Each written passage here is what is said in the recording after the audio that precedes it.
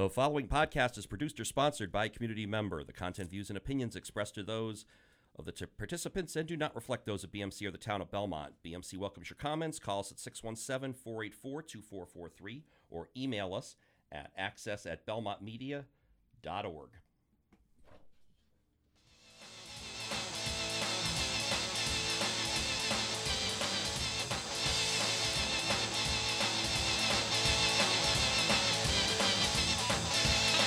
Hello, everyone, and welcome to another edition of the TOSD Toddcast here on the Belmont Media Podcast Network, found online at belmontmedia.org/podcast and also at soundcloud.com by searching Belmont Media. You can listen to the Toddcast at your convenience by downloading the free SoundCloud app available on both iTunes and Google Play stores.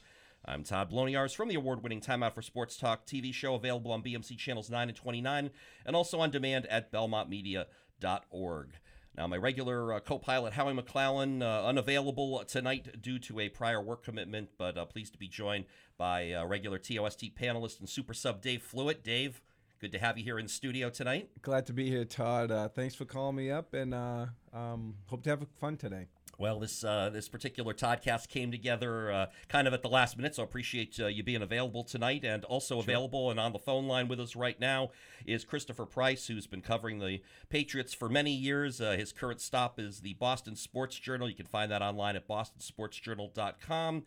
And you can follow Chris on Twitter at CPriceNFL. First off, Chris, after seeing all your links on the Boston Sports Journal site, I want to give you a big thanks for making the TOST Toddcast one of the stops on your off-season radio and podcast tour, and also congratulations on correctly predicting a Patriots-Rams Super Bowl all the way back in September. Yeah, but I missed out on the outcome. Way back in September, I had the Rams beating the Patriots. So I was joking about my ability or my concern about being right versus my ability to say to really see over the course of the week that the Patriots were had a distinct edge on the Rams in a number of areas. So I guess it worked out. It worked out nicely for all involved. Let's just put it that way. Well, and Chris, you've been covering the Patriots, as you said, for various media outlets, and of course, you've also written several books about the team throughout this entire Brady Belichick dynasty. And I have to ask you, coming off this sixth Super Bowl championship, where does this one rank, I think, for you in terms of comparing it to the others? Just the overall performance, maybe the expectations of this 2018 team. How would you rank it in terms of the last 18 years? Well, it's really interesting when you look at the where this team might rank compared to the other Super Bowl winners. I still say 2001 for me was far and away the most amazing, just because it came out of nowhere fundamentally. But you look at the 2000, I think the 2003 and 2004 teams, those were the most established. Those were really, in terms of top to bottom roster talent, those are really some of the best that I've seen. And then you throw in the comeback in 2016, and then the great game in 2014, the end of the 2014 season against the Seahawks and the Patriots. I think that was a classic. In a lot of ways, this team is really, I think, the team is greater than the sum of the parts. I think that when you look at what they were able to do with this roster, I think he was able to squeeze everything he could. I've had a lot of people ask me, if this is Belichick's best coaching job ever. I don't think it's his best coaching job ever because, again, I still think 2001 was absolutely remarkable in what he did with that team. But it's not too far removed. So I don't know if I would put it at the top, but let's just say, in terms of the overall big picture, when you look at this team and what they were able to accomplish, I'd still put them in, maybe the top 3 or 4 at the very least. But I think that Super Bowl was completely unique, though, because, it was so defensive-minded, and I think that's really what set that apart from the other 5. Well, it's interesting you brought up 2001, Chris, because the similarities, obviously, between Super Bowl 36 and this one are uncanny, both taking place on February 3rd, 17 years apart. Both Patriots teams, the 01 and the 18 teams, went 11-5, made improbable runs to the Super Bowl. Both had to win the AFC Championship game on the road as underdogs. Both teams, of course, beat the Rams in a domed stadium in the Super Bowl, and the defense really stood out in both games, shutting down the offensive-minded head coaches of Mike Martz in 01 and, of course, Sean McVay this year. And number 24 came up with a big interception in both the games. Ty Law then, now, of course, future Hall of Famer, and, of course, Stephon Gilmore now. Yeah, it really was. It's interesting when, you do think about the comparisons and you think about the Rams and, they were such an offensive-minded team and the Patriots were able to kind of shut them down. And, Stephon Gilmore really did. I wrote about this. He did the number 24 proud because, you're talking about a long tradition here in New England of good cornerbacks who wear number 24. I throw Revis into that as well, even though he's only there for a year. So, yeah, I agree with you. I think that when you look at the performance of the team, and you look at the way things unfolded, especially against an offensive-minded team like the Rams on both occasions, the similarities really are striking. The only difference that I would say is the Rams were heavy favorites going into that first one, and the Patriots were still favored in this one. But yeah, I think that there are definitely some similarities there to chew on. Things kind of came full circle for both teams on Sunday night. Yeah, Chris, leading up to the Super Bowl, just from what I saw on TV and kind of listening to radio and TV and whatnot, it seemed like the team had like a relaxed vibe. Like it was just really relaxed heading into it. And was that the case, or was it just me kind of seeing something that wasn't there? I think there were some nerves, but I think that when you consider what they were doing at that stage, I don't want to say there was a feeling that they were kind of playing with house money, but they were definitely more relaxed. They were. The one thing in that vein that really stood out for me was after the AFC Championship game in Kansas City, the vibe was a little bit more reserved than I think I've seen in years past in the wake of a win in the AFC Championship game. There was some celebration, sure, but there was also a feeling of unfinished business, and I think that really permeated through the team over the course of the 2 weeks leading up to the Super Bowl. So yeah, I do think there was a bit of an understated feeling around the team, kind of to speak to your point. There was not an excessive amount of anxiety. There was some general nerves, and it was interesting. Bill talked about that at some point because he said, hey, it's the Super Bowl. Everyone's going to be nervous. But at the same time, I think that they were relaxed. And I think a lot of that had to do, again, to your excellent point, I think a lot of that had to do with the fact that so many of those guys had been there before, quite frankly. And, you juxtapose that with what we saw from the Rams, where a lot of guys were making their first Super Bowl appearance. I think, I think it was the contrast was very sharp between two teams, and I think you really hit it on the head there. Well, yeah, I got to ask you this too, Chris. Do you think another factor at play here was the Rams being somewhat predictable because, they'd run 95% of their offensive plays out of the same set, one running back, one tight end, three wide receivers, that set, and they really kind of stuck to that same game plan. Sean McVay really didn't make a whole lot of, adjustments at all. And so the Patriots, defensively, these 2 weeks, just basically they were looking at all the game film and they broke it down and they said, well, if the Rams don't do anything different, we feel confident. We came up with a defensive game plan that's going to shut them down, which they did, albeit, again, not that I was expecting them to limit the second best offense in the NFL this year to 3 points. Yeah, I think that there is something to that, and I'm also fascinated now going forward as to what the Rams are going to do, because they are a very flashy offensive team when they get rolling, and I think they won a lot of games on rep this year. In the fact, before they even kind of stepped on the field, a lot of teams were anticipating this big offensive explosion and kind of took themselves out of the game. When they faced really good defenses, they struggled. We saw that in the Bears game in December. We saw that in the Super Bowl. We saw that in the Philly game. They are going to have to make a lot of decisions about that team going forward, and primarily, is Jared Goff your guy?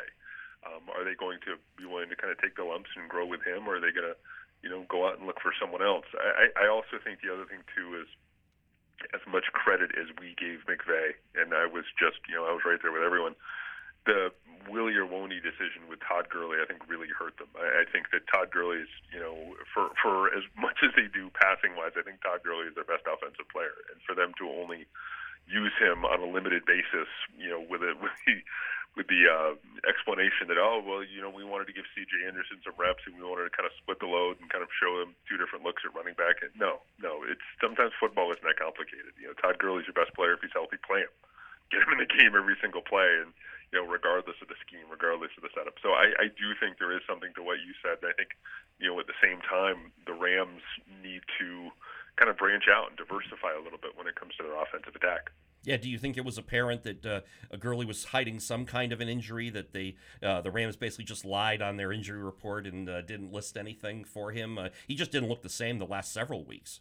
No, he didn't look the same. And you look at his production after the Dallas game, I think something happened in that Dallas game where he got, dinged up a little bit, and they decided to make the change. Look, I either think, and, following up on my theme before, football is not all that complicated. I think that, they're either lying about Gurley's health situation, or I won't go as far as say lying. Someone's not telling you the whole truth about Gurley's health situation, or Sean McVay just outthought himself and thought that we're going to try and throw a curveball at the Patriots by using some C.J. Anderson instead of Todd Gurley, and it came back to bite him. Yeah, Chris, in a league where everybody sees tape on everybody and there's a lot of duplication and replication, why hasn't anybody replicated what the Pats do, or at least some of what they do? Well, I think you're talking about primarily defensively. Well, even offensively, it seems like they adjust to whatever situation's going on, I guess, and they do it both ways. I think you need to have very specific guys to do. Well, defensively, let me start out defensively. Okay. Defensively, you need to have very specific guys who can fill very specific roles. And you have to have guys who don't freak out when they're asked to do something different one week after another. They have to be malleable. They have to be flexible and adaptable, and with an understanding that some games they're going to play 80% of the snaps, and some games only play 5 snaps. We saw that the difference in the AFC Championship game where J.C. Jackson played almost every snap against the Super Bowl where he hardly played any snaps. You need guys like that who aren't going to take that personally. On offense, honestly, a lot of it is the quarterback. And even though the quarterback didn't play well, I'm just kind of talking big picture here, the quarterback can cover up a lot of deficiencies.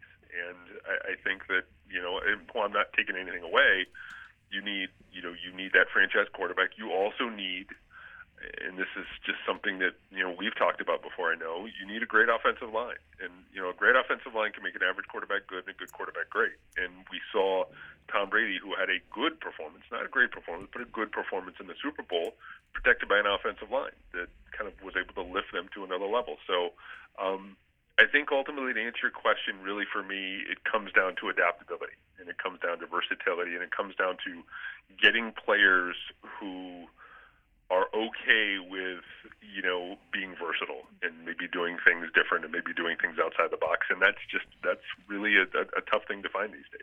Well, I'm glad you brought up the offensive line too, Chris, because certainly what they did over the last 3 games, allowing only 1 sack to Brady.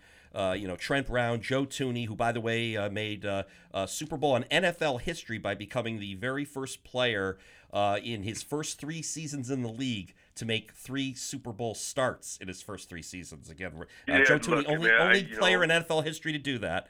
Yeah, but Joe Thuney is my guy.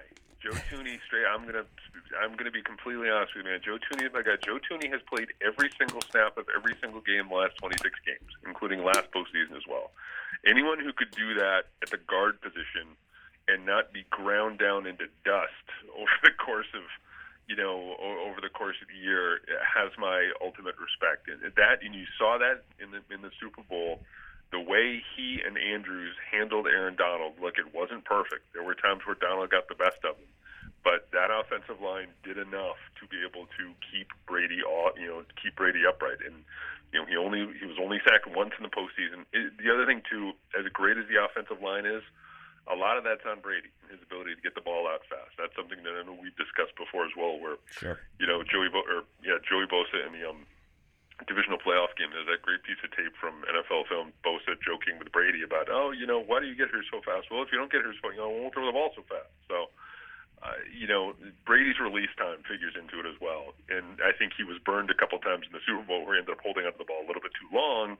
But ultimately, it wasn't that big a deal. But yeah, the offensive line was tremendous this year, and I think if you're a Patriots fan, you should be very encouraged by the news that my colleague Greg Bedard had, that Dante Scarnecchi's coming back for 2019. Well, we're glad to hear that too, and I just want to give the rest of the offensive line some love, though. David Andrews, Shaq Mason, Marcus Cannon, and, of course, the efforts of Rob Gronkowski, Dwayne Allen, and, of course, James Devlin, too, in helping out the run game. And of course, you mentioned the pass protection. Neither Aaron Donald nor Ndamukong Suh were able to sack Brady. So, I mean, they, for the most part, they did kind of contain those guys, at least as far as not being able to bring Brady down. And like you said, this was really kind of a throwback game when you think about it. It was dominated at the line of scrimmage. It was the lowest scoring Super Bowl in history, which, of course, obviously none of us expected in a season where the 54-51 Monday night game in November was being kind of trumpeted as the new NFL. And then also thinking about this is, I'm kind of thinking back through the game in my head. There were no replay challenges. There were no pass interference penalties. I mean, that's unheard of in the NFL in 2018. It really is. It was an extraordinary game. If you're a football nerd, if you're, when I say that with nothing but love, it was one of those games. It was not an overall great product. You could make an argument that it wasn't, maybe the best thing for the NFL to have on its big stage, but at the same time, it wasn't a game for the casual fan. I'll say that. And at the same time, it did feature a lot of tough, physical, what I call kind of, big boy football. I still believe, and I had this discussion with someone after the game, it wasn't the most physical Super Bowl that the Patriots were involved in. I still believe that was Super Bowl 38 against Carolina, where you just had two teams just swinging on each other throughout the second half. And granted, they scored a lot of points, but that was the most physical Super Bowl I've ever seen. But this one was not too far removed from that one. Well, and like you said, there really was the only offensive standout in this game to speak of was the MVP, Julian Edelman, 10 catches for 141 yards, now with 115 career postseason receptions. That's second only to Jerry Rice, who has 151, and he's also second on the all-time postseason yardage list to 1,412. He's not going to catch Jerry Rice, who's about 800 yards ahead of him. But but Edelman's performance, and not to mention Edelman is also in the record books for most postseason punt returns and yardage ahead of everybody in the history of the NFL. So just talk about Edelman's performance, and I guess it's not that surprising for those of us who've been watching him low these many years. But everyone talks about Tom Brady being picked 199, but a lot of people forget Julian Edelman was picked even lower in the 7th round back in 2009, and the numbers he's been putting up in the postseason are just crazy.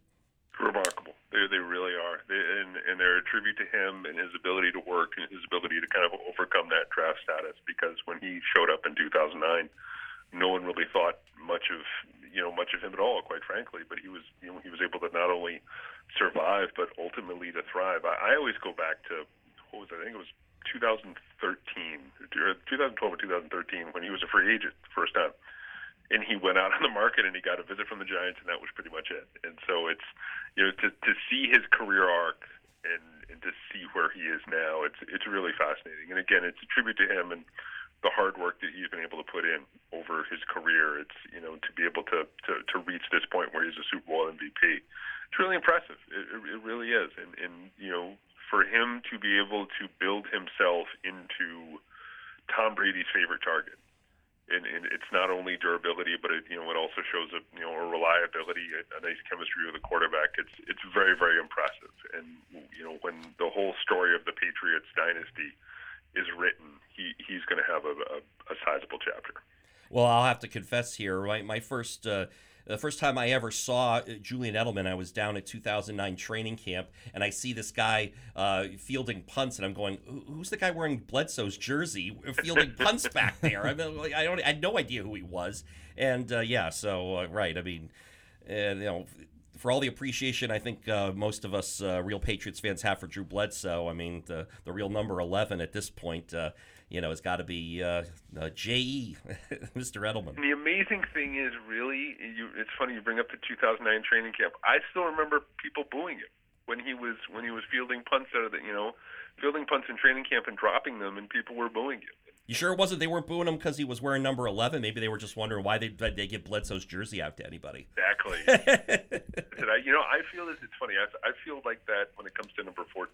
I have a soft spot for Steve Grogan. I'm not sure why.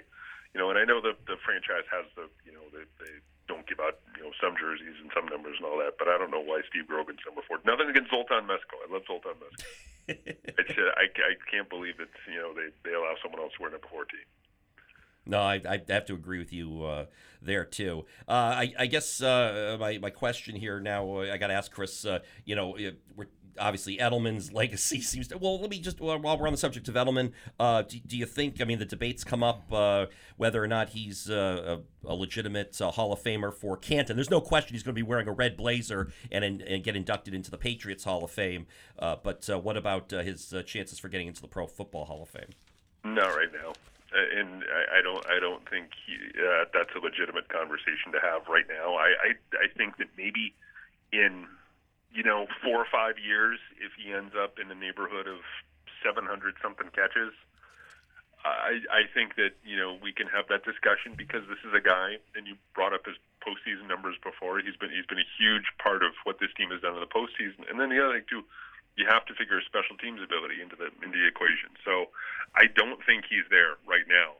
But at the same time, if he continues to put up, 60, 70, 80 catch years for the next 3 or 4 years, I think, the discussion becomes a relevant one. But I think, let's just say if he stopped playing right now, he's not a Hall of Famer.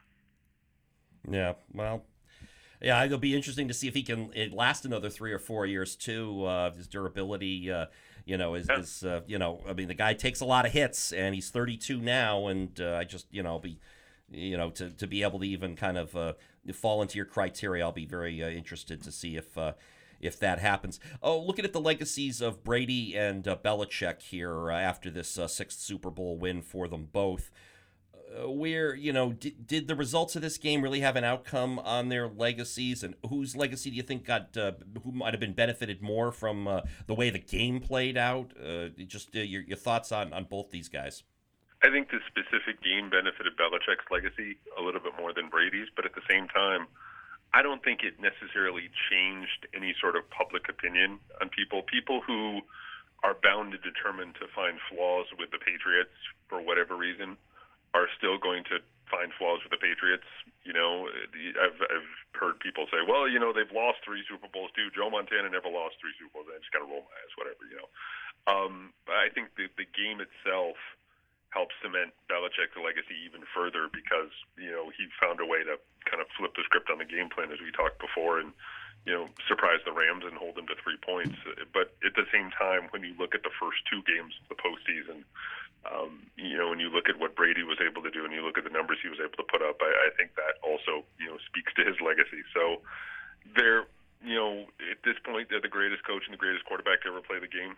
I don't think, anything changed dramatically. I just think they gained a little bit more separation from the rest of the crowd with that one.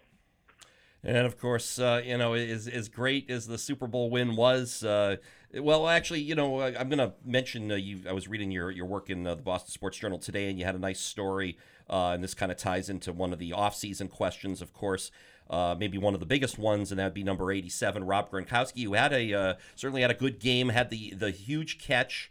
The one that got them down inside the 5-yard line and set up the Sony Michel touchdown, the only touchdown of the game. And by the way, also the only play run in for either team in the red zone the entire game. I can't believe that's remarkable. That is one red zone play the entire game. So with regards to Gronkowski, obviously it's been over a year now that we keep hearing the retirement rumors, and he's obviously going to take a couple weeks now to think about this. But Chris, what's your gut feeling on Rob Gronkowski's future? Because it feels like a lot of things he's said and done and the way he's acted through this season leads me to believe that we might have seen his swan song. And if that's the case, at least he went out on top, and that last great catch to set up the big touchdown. Yeah, I think he's coming back for at least one more year. I do. I remain fascinated by the relationship between Gronkowski and Brady, because Gronkowski tied himself to the quarterback in a fashion that no other pass catcher has ever done. This past offseason, they were talking about trading him to Detroit. And he said, no, if you're going to trade me to Detroit, I'm going to retire. I only want to play with Tom Brady. He's the only quarterback I want to play for. And I think, if I'm Brady, I say, look, pal, let's do this one more time. Let's run this back, for the 2019 season. This is the last year of your contract. I'll maybe, rework my deal to get you a little bit more if that's enough of an incentive. The other thing too, and I wrote this last night, is Belichick had Mark Bavaro when Mark Bavaro was 29, and Mark Bavaro was breaking down by that point. He was with the Browns, and they came to an accord on Bavaro's practice time.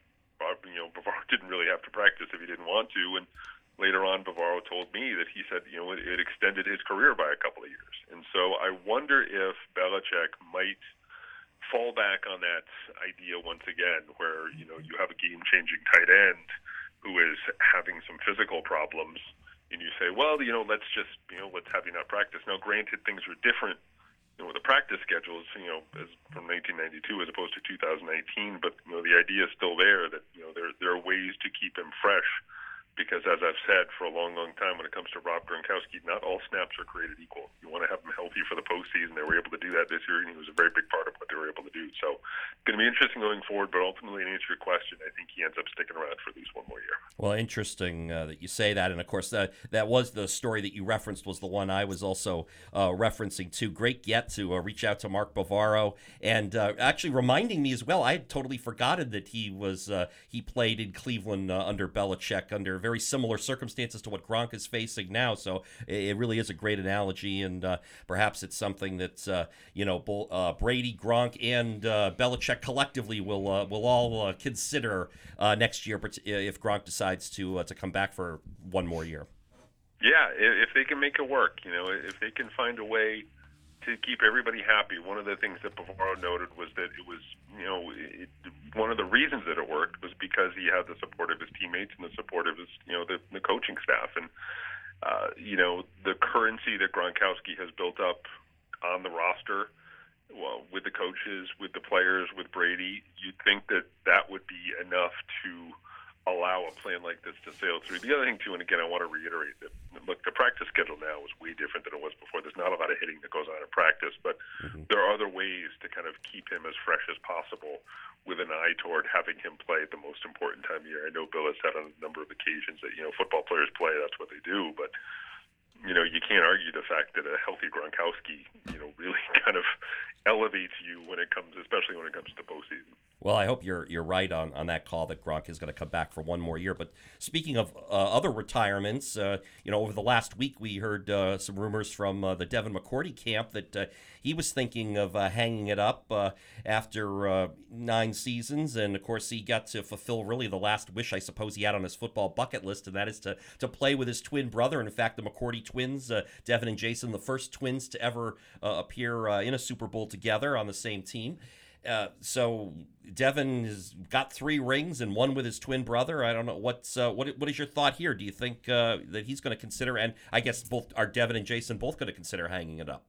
Yeah, it was interesting in the locker room after the game. Robert Kraft approached them and said, "You guys aren't allowed to retire." And there was kind of this laughter that when your boss kind of makes a joke, and you go ha ha ha ha, and and everyone was kind of awkward. It was uncomfortable for a second, but I put it this way: a month ago, I would have thought you were crazy. The idea of Devin McCourty retiring. Now you go, I can kind of see that. He can go into TV. He's got his money. He's got his health. He won 3 rings, 1 with his brother. It would make an awful lot of sense, especially if the Patriots asked him to take a pay cut. If he said, you know what, that's it. I'm moving on. I'm not playing anymore. That's certainly one to keep an eye on. But one of the things it does underscore for me moving forward is that safety becomes a real position of need, or at the very least, because you're going to need to get younger at that spot. Chung, Harmon, McCourty, that group has gotten a little bit long in the tooth. So we shall see how it's all going to kind of play out this offseason. And of course, among others, some of the other questions you posed in Boston Sports Journal today, you talked about who's going to replace Brian Flores, who's now the head coach of the Dolphins, and boy, talk about going out with a bang himself. Great job through this stretch, calling the defensive plays. You had mentioned Brendan Daly, the defensive line coach, but reports late this afternoon seem to be looking at Greg Schiano as the likely defensive coordinator for next year. Thoughts on that?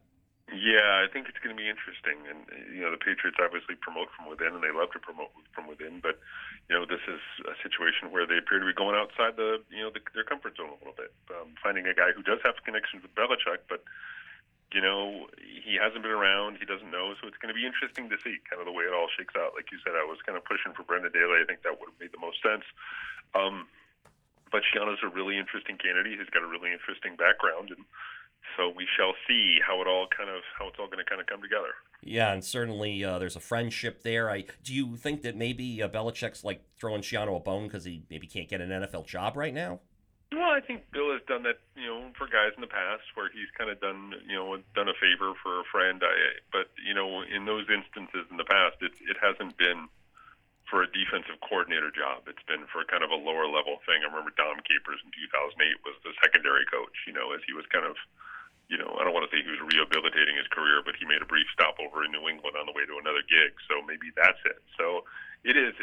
I'm not 100% sure how it's all going to kind of work out right now, but Schiano, like I said, is a really intriguing piece of the puzzle. I wonder if it's going to impact, the McCourties in their decision because they played for him at Rutgers. Duron Harmon, that Piscataway to Foxborough pipeline was humming when he was the head coach in Rutgers. Yeah. So there is a good working knowledge there. I'll say that, and that's a good first step. That's certainly a step in the right direction. Yeah, and plus he was at Ohio State this year, right? Yeah. Yeah, so he must know. He has, the Big Ten. He has a good knowledge of the college game, which should certainly help out when it comes to the draft process, the pre-draft process, anyway. Yeah. Do you think Belichick? Well, question: how has Belichick's kids progressed as coaches? It seems like they're doing. How has kids progressed? Yes. I think they've done okay. Yeah. I think that the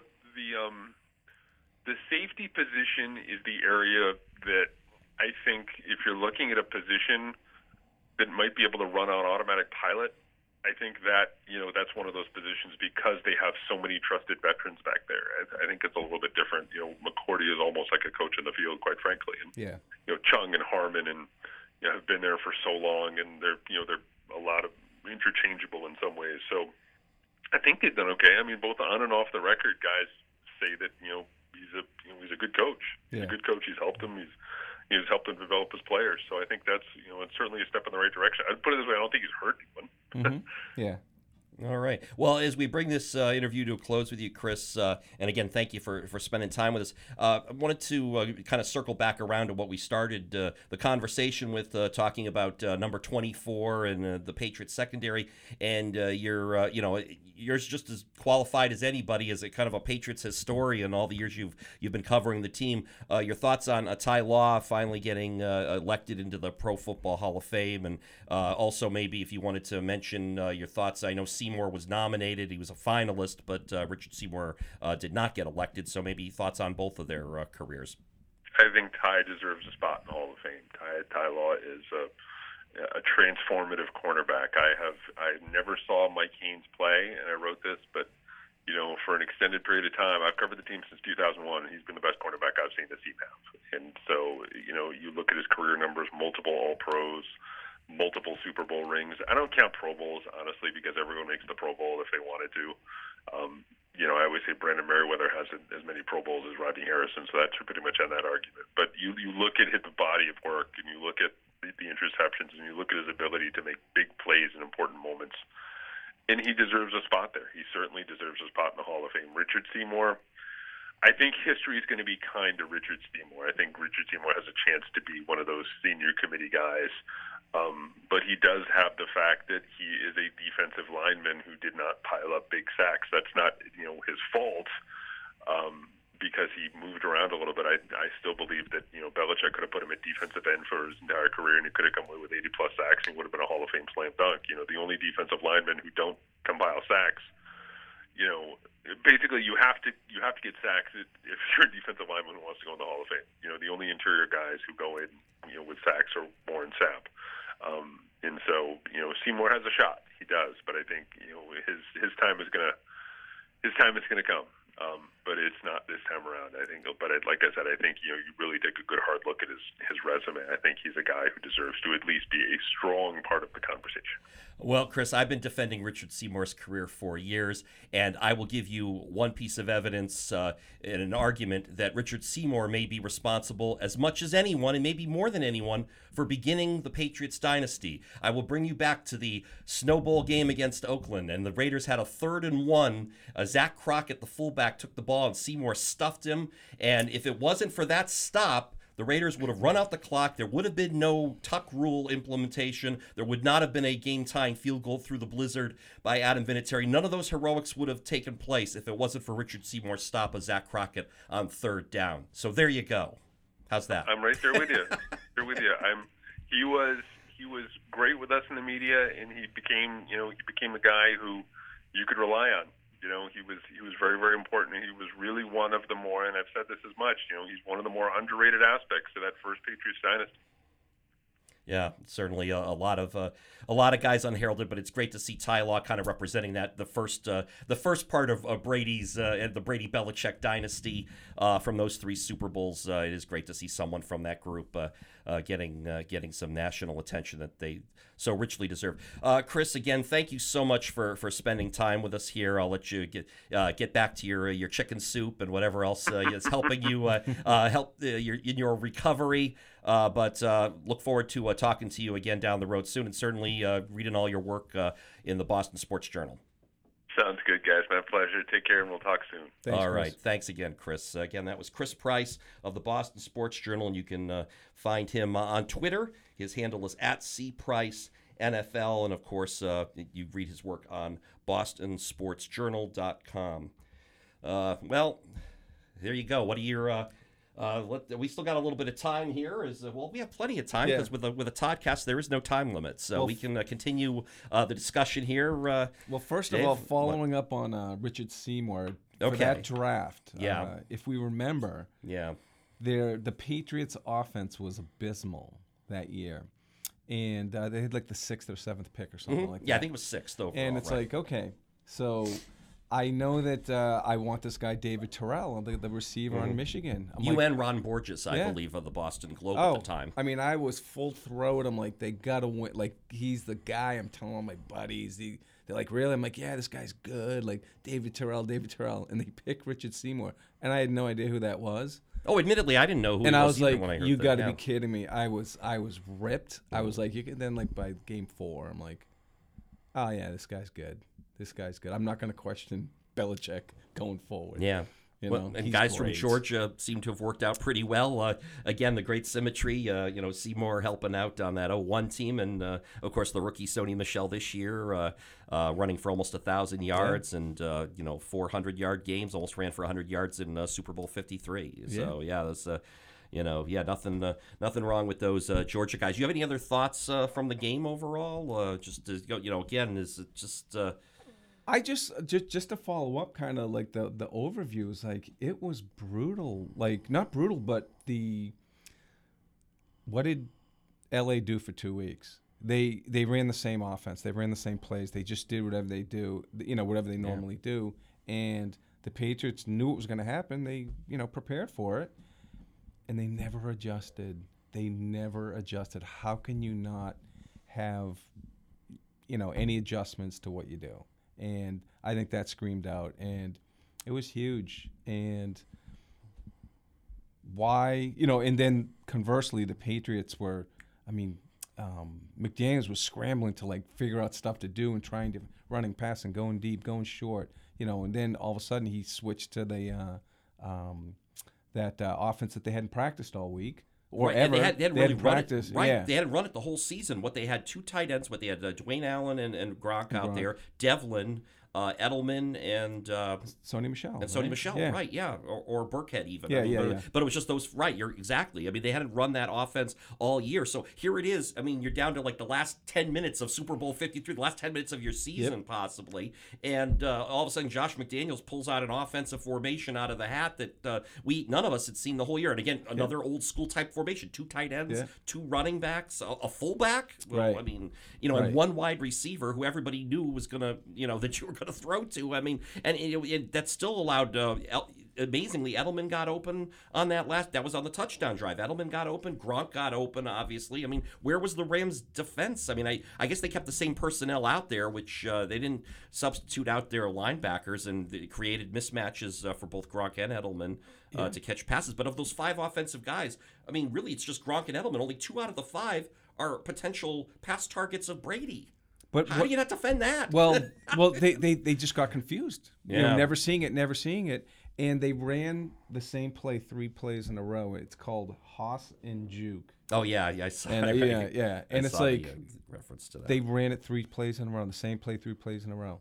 Same play on 2, break. Same play on 3, break. And they got a touchdown, and that was obviously the difference in the game. Yeah. What in the history of the NFL or Super Bowl do coaches that create plays on the fly, never mind in a Super Bowl with 10 minutes left in a tie game? Crazy. And it just shows you the difference between the 2 teams, how the Patriots are malleable in their offense and defense, and LA just ran the same plays. Right, and apparently NFL Films captured this with they had Belichick mic'd up during the game, and I guess they played some of the clips last night for the first time from Super Bowl 53, and a lot of it had to do with Belichick just looking across the field, like he always wanted to keep an eye on McVay, and he wanted to see how McVay was reacting. Basically, just wanted to watch his reaction, I guess, or even I guess they were pointing out this morning too. I heard some discussion on the radio about it that there's a certain tell that he could figure out with McVay, and that he just knew it was going to be the same predictable type of offense. Again, going back to the fact that the Rams ran 95% of their offense this year out of that same what do they call it, 11 formation, 3 receivers, 1 tight end, 1 running back, and so Belichick just said, well, thank you very much for not disguising it. I mean, it must have been for Belichick, it must have been similar to prepping for a Steelers game, right? I mean, the way the Steelers just go with, hey, we're going to run what we run and you have to stop it, and the Patriots usually do. And have done. Yeah. And the same thing here with the Rams, even though it's a team they haven't seen, and I think it was, they hadn't played them since last regular season a year ago. Okay, yeah, and it was I don't know, it was interesting. The Patriots wouldn't have won. I mean, we won by 1 score, right? Well, they missed a field goal, but regardless, 1 by 2. Actually, again, there's some great irony when they won against Atlanta by 6 points. That was at the time the largest margin of any Patriots win in a Super Bowl, and they had to go to overtime to do it. Right. Here, you had the lowest scoring game in Super Bowl history, but it becomes the largest margin of victory, 10 points. Right. Just crazy. Right. I mean, the Rams got held to 3 points. They got held to 3 points. Yeah, I did not see that coming at all. I mean, even in the first half when it was 3-0. I mean, I'm going, okay, we've seen this before. The offenses are going to explode in the second half. Right. I mean, because we've seen it in Super Bowls before, but it never happened. And again, to the Patriots, Belichick and Brian Flores. I mean, maybe Belichick had a bigger hand in the defense for this particular game than we think, but still. The personnel, they reacted perfectly. They shut down, whether Gurley was hurt or not, they shut him down. They held the running game of the Rams to 62 yards. Right. And then they just said, okay, we're going to make Jared Goff beat us. And again, that goes back to young quarterback, facing a Belichick-led defense. And, I think the other factor here, too, is you had the whole, and I was reading this leading up to the game, the whole thing where McVay is talking in Goff's helmet, right? Right. Up until 15 seconds, and then the communication gets shut off. I mean, I'm wondering there. I wonder if the Patriots, at that point after the 15 seconds, now they're going to start giving different looks, and they're going to change it up, and guys are moving around, and then Goff has, he has to think for himself. He doesn't have McVay talking, saying, okay, well, just watch out for that linebacker sneaking over here from the blind side or whatever. Right, but I think the Patriots were doing that. They were kind of doing that what do they call it? The amoeba defense, or the kind of walking around, and they had 5 the playground defense. I think they called it too. They had 5 secondary guys to begin with, and that they used a lot, and then they also were kind of just standing around. So McVay couldn't do it. So why wouldn't they just go no huddle and just call play? Just call play and just go and hey, if it didn't work, that's okay, because what you were doing wasn't working anyways. And they just didn't do that once. They didn't, So I just think that was a large, part of the whole game. And going into the game, I found out that on my ride, just listened to the radio, and they said the LA Rams are one of the worst teams at 3rd and 7 or longer in the NFL. Just one of the worst. And that's because they try to get first downs on first down and second down. They don't. It's called Canadian football. Right. Yes, it is called Canadian football. Some people call it that because they played the Canadian. They just want to get first downs and and whatnot. So I found that interesting that this is one of the first or second best offense in the NFL. Yet on 3rd and 7, they're horrid. And by the 3rd or 4th time that they got to 3rd and long, I was confident that the Pats are definitely going to stop them. These guys can't do it, and part of it I think is they can't go play action. It's basically you line up 3 or 4 guys on defense, and then maybe blitz a guy, and Goff's on his own. And I did. So I just thought that they put it in Goff's hands. Yeah, and he did nothing. It wasn't. I mean, he had a couple of good passes, one good drive. That was it. Sure. Well, right. I mean, but yeah, for the most part, they just totally shut him down. I'm thinking here even too, obviously one of the keys in the the Super Bowl 51 win over Atlanta, and part of the comeback was the fact that they ran so many more offensive plays than the Falcons did, and by doing that, they kind of wore down the Falcon defense in the second half. And I think they may have done a similar thing here to the Rams, even though the final time of possession was only 33-27. The Patriots were only a 6-minute advantage. Yeah. But then I'm looking at the first half of this game. I mean, particularly the first quarter. Patriots had the ball for almost 12 minutes in the first quarter to just 3 for the Rams. The first half, basically, the Pats had the big advantage in time of possession, 20 minutes to 10. And the Rams probably literally needed that 30-minute halftime break, the extended halftime break, not because they wanted to listen to Maroon 5, but because they but they probably needed. But they never really did seem to catch their breath, even in the second half when the defense wasn't out there for them as much. Yeah, no. And part of it too was was it the first 8 or 9 possessions the Rams punted? And, right. I mean, and it really goes back to Goff. And maybe there's a little something to do with the Rams offense in general. In Goff's 4 playoff games, which generally playing better teams. Now, whether you're playing a better defense or not, that he played, I'm not sure. But in his 4 playoff games, he's averaged under 7 yards an attempt, and that's kind of the barometer of if you're playing well or not, or if the offense is or the passing game's efficient. And he's well above that in the regular season, but in the playoffs he's below that. Also, in the first half of the first 11 games he played, he had 26 touchdowns and 6 interceptions. In the last 8 games he played, he had 7 touchdowns and 8 interceptions. So, he's being exposed, and as each month went on, his passer rating got worse. Yeah. So our team's starting to figure out a little bit, what the Rams are doing. And then when it came to Belichick's like, okay, we can see where they're successful and not and whatnot. And he obviously just put it into Goff's hands, and it was. And like Chris said, they get a decision. Maybe Goff's not the guy, for going forward. Whereas by week 8, you'd be like, oh my God, Goff's going to make $25 million a year and.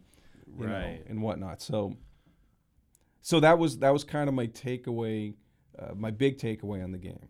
Sure. Well, you know, the Rams, I believe they had a late bye week. I think it was like week 11. And so a lot of those numbers you brought up with Goff before and after, I mean, some of the numbers I had seen with Goff was like pre-bye and then after the bye, which was like about 6 or 7 games. Yeah, his numbers just went down tremendously. So, again, you know, quality of the opponent as they went through the playoffs, of course. But, you know, just the fact, I mean, again, you're running 95% of your offense out of the same basic formation. And, you know, of course, the other thing their success was predicated on was a lot of play action from Goff, which just never materialized in the Super Bowl either. It just, I mean, nothing materialized for them. It was just, you know, when you think about what the Patriots did their last 2 games, they shut out the top 2 offenses in the NFL this year in the first half of both of those games. One of them in the other team's stadium, which is very difficult to do. Certainly given the Patriots' history at Arrowhead as well, and then to be able to turn around and do it to the Rams, you know, it's just, boy, what an accomplishment, you know, and, you know, I'm looking just at all the other things that kind of became from this game. Brady, first 40-year-old quarterback to win a Super Bowl, if you can believe that. Of course, he skipped, you know, he had a chance to do it last year when he was 40, didn't do it. Now he's 41. He finally becomes the first guy to do it, you know, but. And he got sacked once in the playoffs. Right, Littleton, I guess, got him in the Super Bowl, which I vaguely remember. But, but again, the 2 guys that were supposed to get to him, Donald and Sue, never did. I mean, I think they might have been, they got the hands maybe in front of him or something, maybe a couple of times, or maybe they forced a hurry out of Brady, but that was it. Right. I mean, the Patriots did a great job neutralizing those guys. Like I think a lot of people outside of maybe Max Kellerman and some of the Boston radio hosts thought that would happen. But so what about the first play when they ran right at Sue and wham blocked him? Oh yeah, and Michelle had the 15-yard run there. Yeah, right up. I mean, I'm watching that play right there, and I'm going, boy, I'm feeling really good about, you know. And then they got away from the running game, which kind of bothered me. It felt like all of a sudden it was just Brady going back to pass all the time, and I was kind of wondering why Josh McDaniels wanted to get away from the running game after they, you know, that the first 2 or 3 times they handed the ball off, they looked really strong, and of course, obviously, the offensive line was doing a great job run blocking as they had the whole postseason. Yeah, no, I was thinking the same thing, but what could have been is the Patriots didn't want to be, you know, they wanted to mix it up. So they came into it saying, hey, we're going to start out running the ball. And then when they get used to us running the ball, we're just going to, you know, flip the switch and go, you know, pass the ball. Now, Brady, I still can't believe the throw to Hogan. I mean, he's covered. He's covered, and it was a bad throw. And, you know, he threw it behind him. It's like, at least if he let him, it probably would have just been an incompletion. But, I mean, that made no sense. That was just weak sauce there. Do you think Brady saved all his bad throws for Hogan? Because he targeted him 6 times and Hogan didn't have a catch. Well, yeah. There was one play where, you remember when he threw it to his feet? Yeah. That one play? Right. I heard that it was probably Hogan's fault. Like, Hogan was supposed to stop. But he didn't. But regardless, let's put that one on Hogan. The other 4 or 5, he was either really covered, Brady made a bad throw, or Brady just threw in a coverage where it's like, why? Like, just throw it away. Like, you know, so, you know, regardless, I mean, Hogan doesn't get separation, and, you know, that's on him, I guess. But, you know, Brady was just, he was off on a few things, and it just felt like he was forcing it a little bit to Hogan. Yeah. See, I don't remember off the top of my head what Hogan's contract situation is for next year, but I wonder, is it someone that they would think about bringing? Because it did feel like after, you know, last year and the, you know, the previous couple seasons, Hogan and Brady were clicking. Something seemed to happen this year where it didn't click at all for Hogan, and I'm wondering why, particularly even early in the year when they needed someone to fill the, you know, when Edelman missed the first 4 games with the PED suspension. Yeah. To me, he's one of those depth guys that you want as depth, but when he gets in the game, you don't want him in the game. Yeah. You know, like everyone says about like pitchers in baseball, whatever. It's like, oh, he's a great depth guy, but, you know, you just don't want him to pitch. But he's as far as his salary goes, I believe he can't be making a lot of money. And even if he is, it's one of those deals where you can just say, hey, dude, you know, $2 million or 1.5, or we're going to cut you. And then, you know, that's the decision on him. But I don't know if they're going to bring him back. Yeah, he just doesn't get separation. Yeah, and if he's no longer in Brady's circle of trust, then I think that's I think you got to move on from him for sure. Another thing that surprised me out of this game, certainly looking at the box score, but I didn't even have to look at the box score. I could just watching the game and the lack of touches for one James White. I mean, I've been reading in the couple of weeks leading up to this game that one of the areas where the Rams defense could be exposed was passes to the running back. Okay, I'm thinking to myself, hey, James White right there, man. I mean, we've seen the 10, 15 reception games for White, and he had one reception. He had 3 touches. I mean, he was a non-factor in this game. I mean, I'm sure he must have probably thrown a few good blocks along the way, maybe somewhere. But yeah, I mean, offensively, he was nothing in this game, and they were still able to, to score enough points to win. I shouldn't say it wasn't like the offense was a juggernaut, but I'm just surprised that they couldn't have exploited that matchup. I mean, do you think it was a case that the Rams were kind of trying to take James White out of the game, or? I think that, yes, part of that, and I think part of it also was the Patriots, because they always change. Last year he threw 15, so it's like, guess what they're going to do? They're going to key on him. But I did notice on one play that the defensive lineman hit – it was a pass play, and James White was doing a wheel route, and the defensive lineman, the weak side defensive lineman – hit him and just followed him, so, which is unusual, but that's what the Patriots did to Marshall Faulk back in the day. So it's like, so that's what, they probably were keying on him much more than but I thought like they could have, I don't know. The thing was Hogan got his stuff. Gronk got his stuff and Edelman got his stuff, and they ran the ball pretty good, but they didn't have anything else like that. It's almost like, hey, this is it. Like they could have played another if it went to overtime for 2 more quarters, they were still going to do the same thing. Either run the ball with Michelle and maybe Burkhead and throw it to Gronk or Edelman, and like nothing else was working. Did Dorsett get anything? No, he's not even on the stat sheet. He had nothing. He wasn't even targeted. I don't even know if he got into the game at all. I mean, I guess he was listed as active, but I don't know whether he was out there for formations. I didn't get a chance to break down the All-22 film to see if he was out there, but or I didn't even read any of those stats either. But and then so the Rams did do a decent job taking James White out of the game, but they had no answer for Edelman at all. I mean, and they threw multiple guys at him, including old friend Aqib Talib, who said, "I'm giving up on this. I don't have this kind of speed at my age. I'm too old for this." Stuff. I think he was thinking that. He defends the bigger receiver. That's his. But they didn't even. I know. I remember. I think once when he was with Denver, they put him on Gronk. Yeah, but I don't think that matchup materialized in this game either. No, well, they don't. Our receivers aren't that good, right? I mean, Dorsett had 0 stats and Hogan was 0 for 6, and that 6 wasn't good. Here we are hoisting the Lombardi Trophy. Exactly. How does this work? So Talib is very good. He's a Pro Bowler, and Peters, he's overrated, but he's not the worst in the world. But he's so. What a strength of theirs was it became irrelevant to us because, guard Hogan, guard Dorsett. You can't, that's fine. Take those guys out. So, the point I'm getting at is on that James White thing, I also heard that they're not good with slot receivers, which makes sense because their linebackers are weak. Yeah. And their cornerbacks are great, so they're just better at defending, the outside receiver. So it was a good matchup for the Patriots and Edelman, and he was open a lot. He was wide open. Yeah, on almost every throw. Like I was at the gym last night and I saw the replay for about half the game.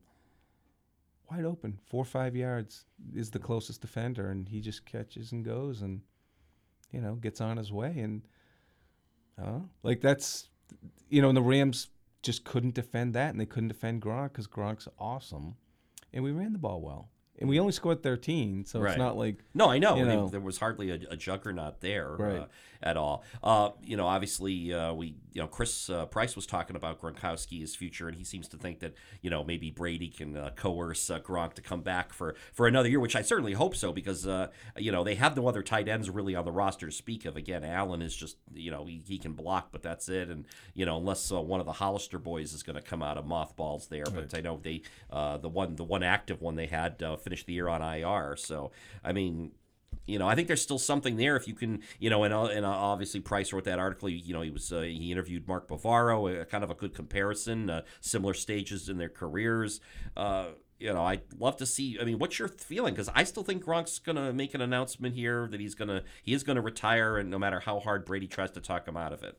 I hope I'm wrong on this. But, I'm positive on it.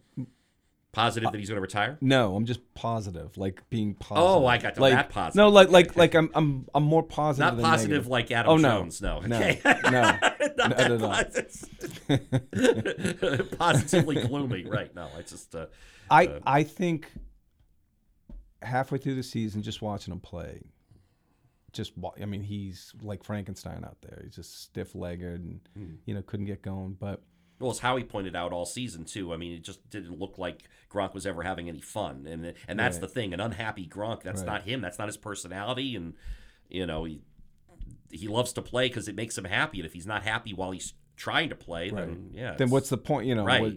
Because he can do other stuff. So I would have said no, but I think he is. I think he's got that one more year, and like what Chris was saying, they don't play football. They don't practice football like they used to. He can sit out a game or two. We got Cincinnati on the schedule. That could be week 5. That could be that.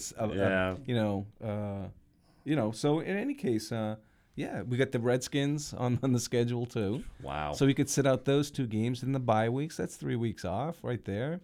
So, anyways, I think he's I think there's more than a 50% chance he's coming home.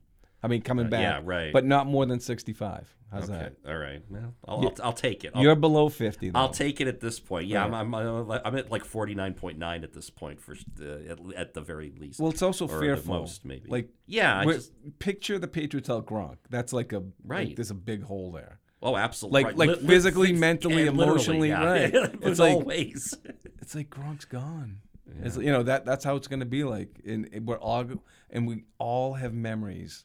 Like just crazy memories of Gronk. Sure. And it's all and I said to anybody who'll hear me, he's the best tight end ever because he's the best touchdown guy ever and the best blocking tight end ever.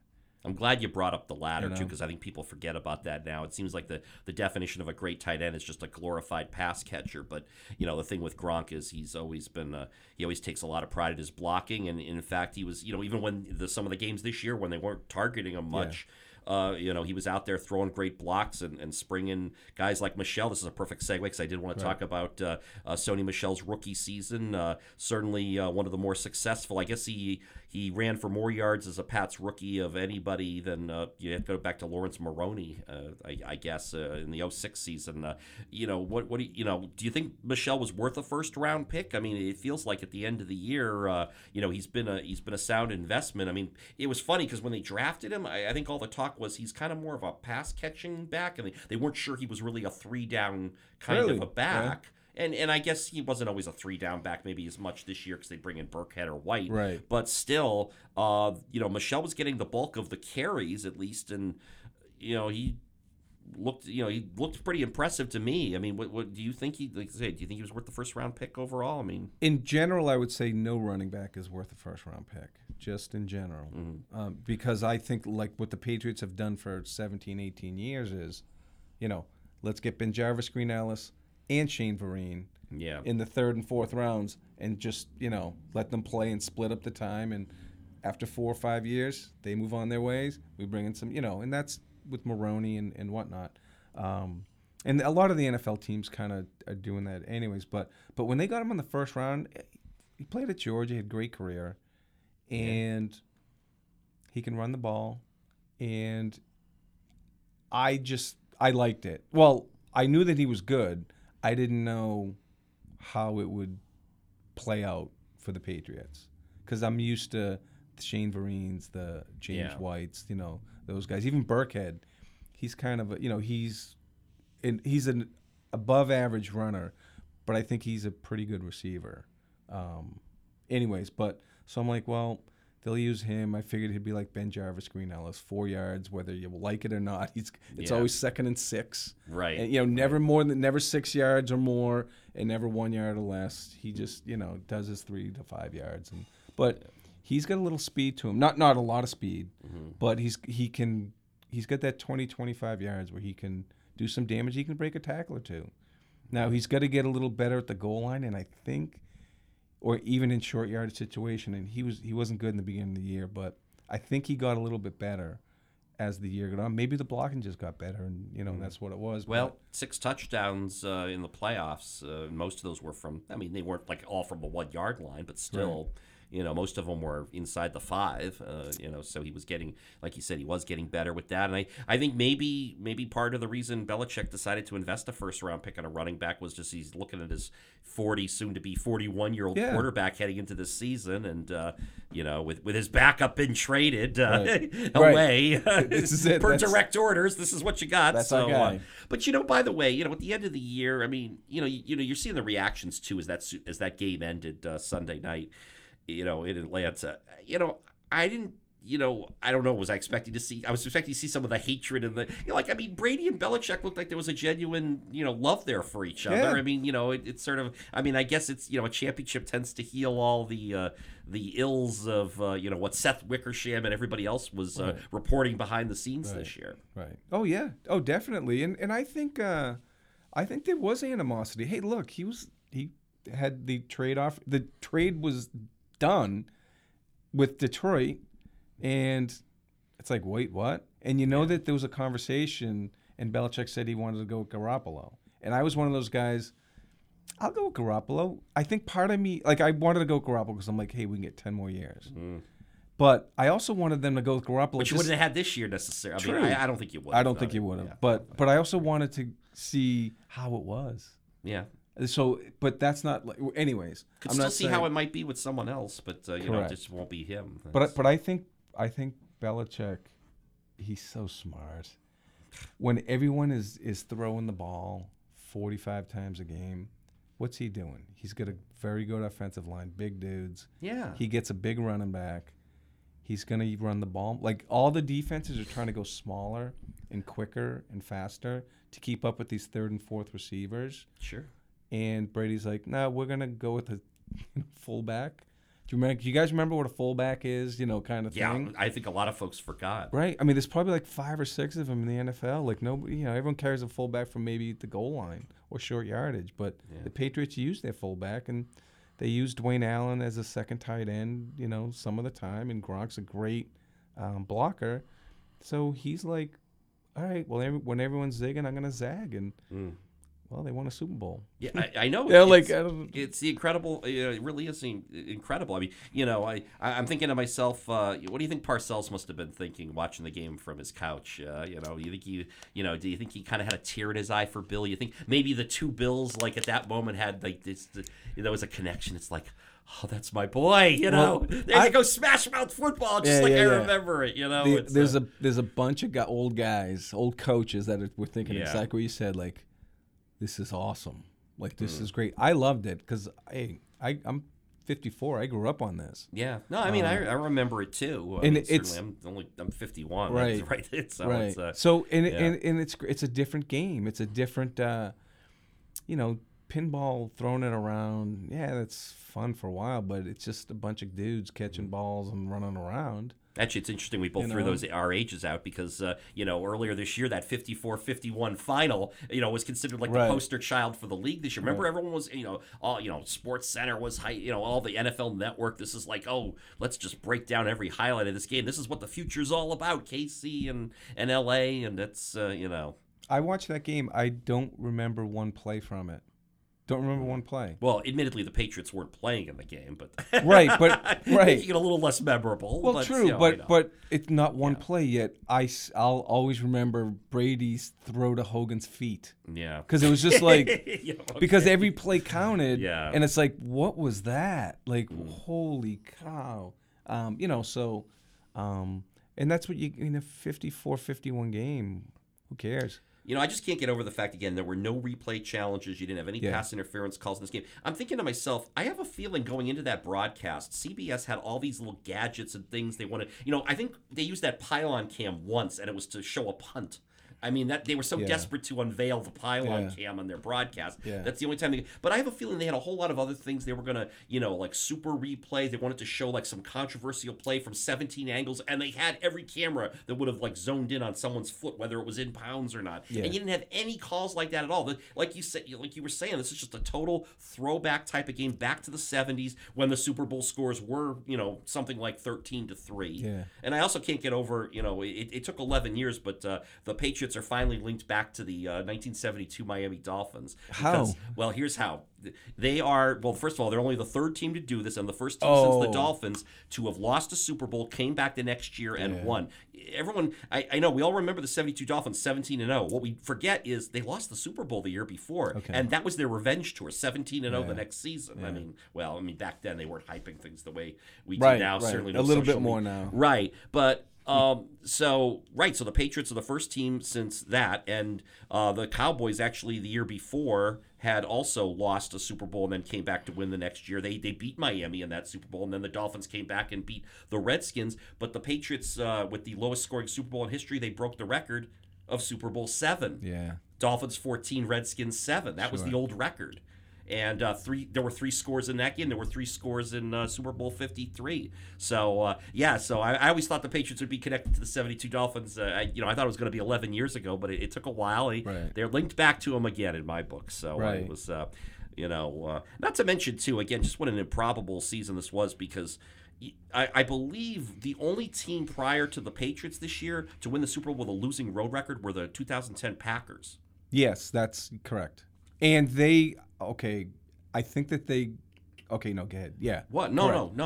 Well, they ended up, I think, with a better winning record on the road because they played all their playoff games on the road and won. But that's here nor there. Oh, okay. That's here nor there. Right. Oh, that's true. They were the wild card. Right. Yeah. They were the 6th seed. Yeah.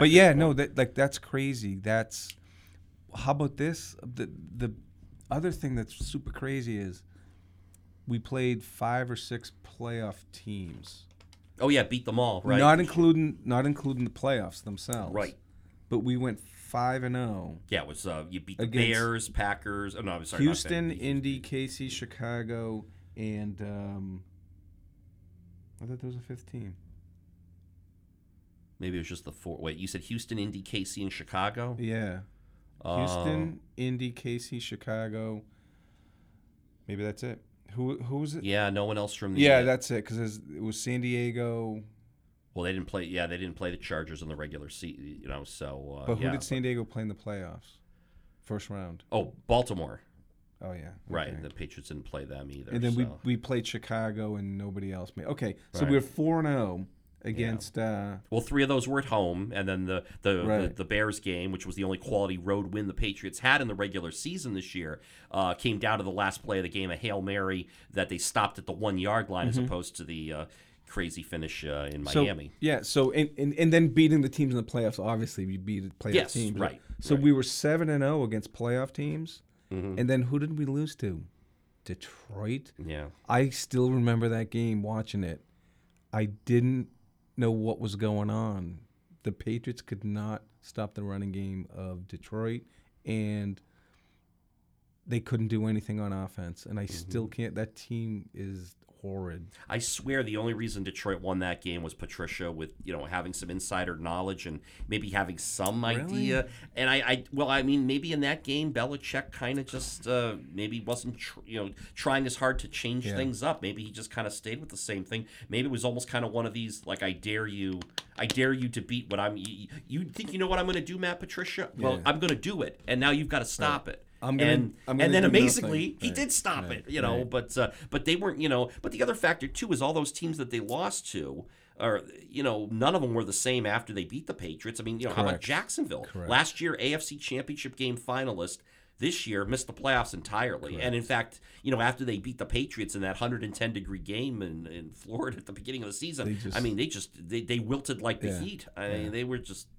And they put all their energy into beating the Patriots and then forgot, wait a minute, it's only week 2 and we still got a whole season left to play. And, Now they've got to question who's going to be their quarterback. And even just getting to the whole hangover effect, too. The teams the Patriots have beaten in Super Bowls recently, Seattle, Atlanta, they haven't been the same teams since they beat them on the biggest stage. What about the Rams? I mean, Chris Price kind of alluded to it.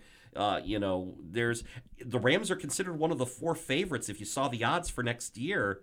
But, history says when you lose the Super Bowl, and the Patriots had to defy those odds to do what they did this year. Right. But history says that when you lose the Super Bowl, you struggle the next season. And, in the case of like Seattle and Atlanta, they're still kind of struggling too. I mean, that's more of a Patriot effect than losing the Super Bowl effect, the combination of the two.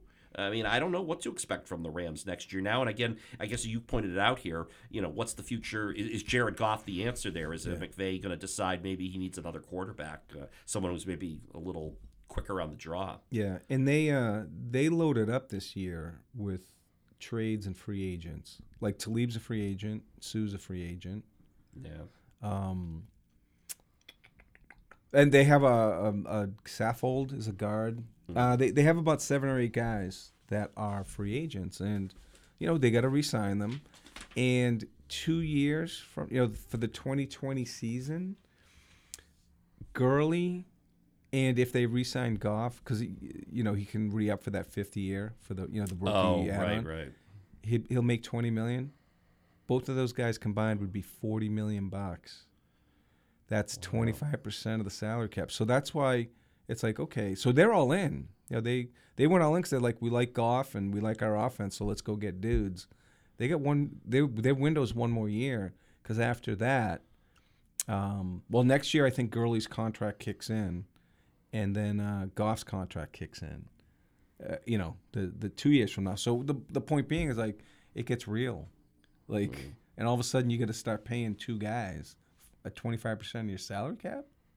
And that's what the Patriots never do. Yeah, they avoid that. They never do that. And that's one of the things that they do to keep this, 18-year run going. Another thing I just thought of with Goff, too, and why his numbers dropped off, late in the year, Cooper Kupp going down with the torn ACL. I mean, that was kind of his binky receiver. And, once he went down, I mean, it just caught up to them. And, it's kind of like when, they lost Edelman last year, and granted, Brady put up some numbers and he had a record-setting Super Bowl last year, but he still, the argument could have been made maybe if Edelman's there, Brady doesn't maybe throw for 500 yards, but he'll find Edelman enough that they'll probably be able to outscore the Eagles last year. But, another factor here, too, just really quick, the Eagles beat the Patriots last year because, Doug Peterson really wasn't afraid of the Patriots, and they took risks and gambles. And again, you have McVay, conversely, this year for the Rams, just kind of, sitting back there and not doing anything unusual or changing things up or trying to, catch the Patriots off guard. And, it's, the Falcons to a degree kind of similar as well. I mean, these teams they're predictable, and you can't be predictable against the Patriots if you want to beat them. You beat them in the biggest game. Right, and that's what you just said, like with Philly. Like Philly just came in and said, all right, this is what we do, but we're going to do other stuff. We're going to go for it on 4th down. We're going to go for it at the goal line. We're going to do a lot of things. We're going to throw to our quarterback. Yeah. and complete the pass. Exactly. So they were just doing a lot. But it still goes back to McVay added nothing. And he's considered supposed to be. I even said it when we had the preview show last week. I was talking about how I think he's being considered as kind of like the heir apparent to Belichick in terms of the next great coach. I'm not saying he's going to win 6 championships or anything, but the fact is that's how he's being touted. He's this great offensive mind and scored 3 points in the Super Bowl. That's right. Well, he's 33. You're right, half the age of Bill Belichick. He doesn't have a lot of experience. I wish I pulled up his resume, because like 6 years ago he was like a receivers coach for the Redskins, I think, right? Well, 6 years ago, 1, 2, yeah. Well, yeah, he was just like, doing nothing. Like he wasn't. He was just a dude, and then all of a sudden, 6 years later, he's, the next, great coach. And then they're spurring off all his assistants to be coaches. Zach Taylor. Yeah. Zach Taylor's the quarterback coach for the Rams. he had a responsibility to take care of one dude, and we saw it. And now he's heading Cincinnati Bengals. Grade F for that game, Yep. right? Have fun, Cincinnati. Like good luck enjoying. Like that's so. If the Patriots do play Cincinnati next year, Well, the bar's not set very high there. All he's got to do is win one playoff game. He'll beat Marvin Lewis's 18 years. right? You know, right, he's right, right. You know, right. But at least Marvin know. would win the regular. Like this, Yes, I know. Right, this yeah. is a 35-year-old kid, 35-year-old dude who's got no experience doing anything other than taking care of Goff, and Goff got an F in the one game, in his biggest game, and that's what Belichick's going against. Like next year, we have Cincinnati on the schedule. That's a win. Yeah. Let's just show up and we got to win. Right. No, it's true. Hey, speaking of young coaches that pay in their dues, Brian Flores came up right through the Patriots system, and he's in his 30s still as well, and now he's going to be the coach of the Dolphins. I mean, is this a case of them, is it the case of the Dolphins just trying to capture something off the Belichick tree, which is history has shown has not been overly successful? I mean, what do you think that he's going to do a good job in Miami? Because, Belichick seems to kind of, willingly. I mean, not that I guess he would have had a choice, but he could be good. I can't say he won't be good, but he could be good. A lot of the defensive players this year spoke very highly of Flores. I think McCourty was one of them for sure, who had said, it was a marked change this year for going from Patricia to Flores. I mean, he didn't say it by use their names, but he made it very clear. Like this year was different, and the defense played better. Yeah, well, they were a lot more. They're pretty passive with Patricia. How many times we yell at the TV? Like with Patricia, it's the same. Like he would just run. He didn't blitz that often. Flores was blitzed a lot. Like he changed things up, but that doesn't correlate you into being a good coach. And secondly, who's his offensive coordinator? Chad O'Shea. Oh yeah, right. Who's our receivers coach? Now he's got no experience being offensive coordinator. He's got Ryan Tannehill at quarterback. Oh, well, no, I think they might be moving on from him. Sure, I think I read that this week or last week. They're gonna. Do we know what quarterback that they're bringing I don't know. I mean, maybe they're going to draft one, and they're probably going to try to sign a free agent too. I would think they can't. I mean, who was their back? Who was the backup this year to Tannehill? I don't even. I know remember they've had now. Matt Moore for a few years, but I don't know if he was still there. But it yeah. doesn't matter. Right. He's not. It's not going to be good. It's going to be somebody else out of the. They don't have a good quarterback. So, okay. They have a coach with no experience. They have an offensive coordinator with no experience being an offensive coordinator, and they don't have a quarterback. And I heard yesterday or today, they're actually going to be tanking. I did. Yeah, I think I heard. They're actually because they know that they're horrid. So, okay, so he's going to get experience coaching, but what's he coaching? Because I don't think they have much talent, anyways. Mm-hmm. Because they got rid of Sue, they got rid of Jarvis Landry, right. This year or last year, or whatever. But they got rid of a few guys, and it's like they were stripping down already, and that's like, all right. Yeah. You said the 2019 schedule for the Patriots included the Redskins and the Bengals? Yes. Okay, I've already got 8 wins then for the Patriots next year. If nothing else, just for showing up. The AFC East in those 2 games. That's 8 wins right there. Well, the Jets play him tough. In New Jersey, they play him tough. And yeah, and I suppose maybe I'll Gase respect them. I like Gase, actually. Yeah, I like right. Gase. I mean, I think that was a pretty good deal for the Jets. So, but I'm with you. Usually 5-1 works, because we usually lose at Miami and beat everyone else. Right, of course, right. And I actually like the coach in Buffalo, but they just don't have talent. Their defense is good. They have no offensive talent. Yeah, they have no quarterback. Yeah, I was going to say you were there firsthand to see that Monday night game. Yeah. So yeah, it's yeah. So that's 5-1. They got Cincinnati that's 6-1, and they got Washington that's 7-1. Yeah. That's just waking up in the morning. It's what I mean. Rolling out of bed. There August. you go. We got 7 wins, right. and meanwhile the rest of the league's still trying to figure out how they're going to win 7. Well, maybe half the league's trying to figure out how to win 7 games. Just period. Well, for the whole season. This is how we get as Patriots fans. Okay, Pittsburgh's a mess. Pittsburgh's a mess. We have them on the schedule. Baltimore's got the rookie quarterback. Okay, there's no reason why he should be good. Lamar Jackson. He got exposed. San Diego exposed him. Yeah, sure. And then Cleveland with, God bless Cleveland. I mean, so far out of all the teams, they're the most legit one maybe that we've talked about. Yeah. The Giants, that's a win. like, and I'm not one of these guys that says, "Oh, win, win, win, loss," but it's going to be hard to lose those games. And we have Dallas at home, and we will beat Dallas because they're one-dimensional, and there's no way Kraft wants to lose to Jerry Jones. Yeah, we got him. In fact, I think we're going to play him in the opening week. That's my I think prediction. that's going to be because the Thursday exactly Thursday night they'll open at Gillette. With that week 1 game. I got to mention Jason McCourty for a second, only because well, obviously it's really cool having a pair of twins in the game and all that. Yeah. But do you realize Jason McCourty literally over the last 2 years, and I'm using the word literally, I'm using it correctly here or accurately. He has been on both ends of the NFL spectrum in the last 2 seasons. In the 2017 Cleveland Browns went 0-16. Yeah. The 2018 New England Patriots are Super Bowl champions. You can't get more extreme than that. And for him, and he kind of alluded to that in some of the post game interviews and whatnot. I hope Bob Kraft can talk the McCourty twins into coming back because. If you're Devin McCourty, you've won 3 rings, one with your twin brother. So what else do you need to prove? I mean, the guy's a great. He's on. He does the Quick Slant show now. Actually, I think they both do both of the twins do the Quick Slant show. Oh, they do, yeah. I think I've seen them both on there. But I think maybe Devin's the permanent one, and they bring Jason in some weeks or something. But right, I mean, so he's got a career in broadcasting lineup if he wants it. I mean, he's. Relatively, his head's there. He hasn't been all beat up that badly. I mean, for him to walk away now, like, what more does he need to accomplish? Yeah. But I'm thinking of a gaping hole in that secondary if he. And then the other factor too. Actually, he's got the big contract number next year too. So I think the Patriots would have to rework that number because I think he comes back at something like 9, or is it 9 million or so? It's a pretty big number that overall you probably would say maybe Devin McCourty's not worth that, but. You're going to be losing some experience in that secondary if he decides to retire. What's his number this year? Do you know?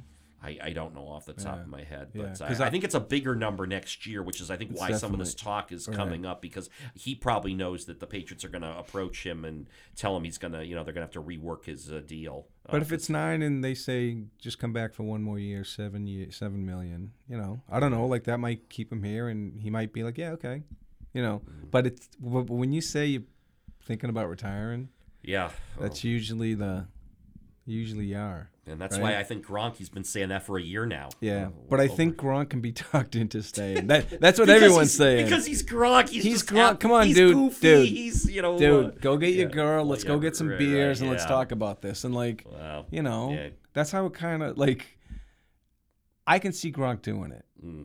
And whatever. He was having fun at that parade yesterday. Yeah.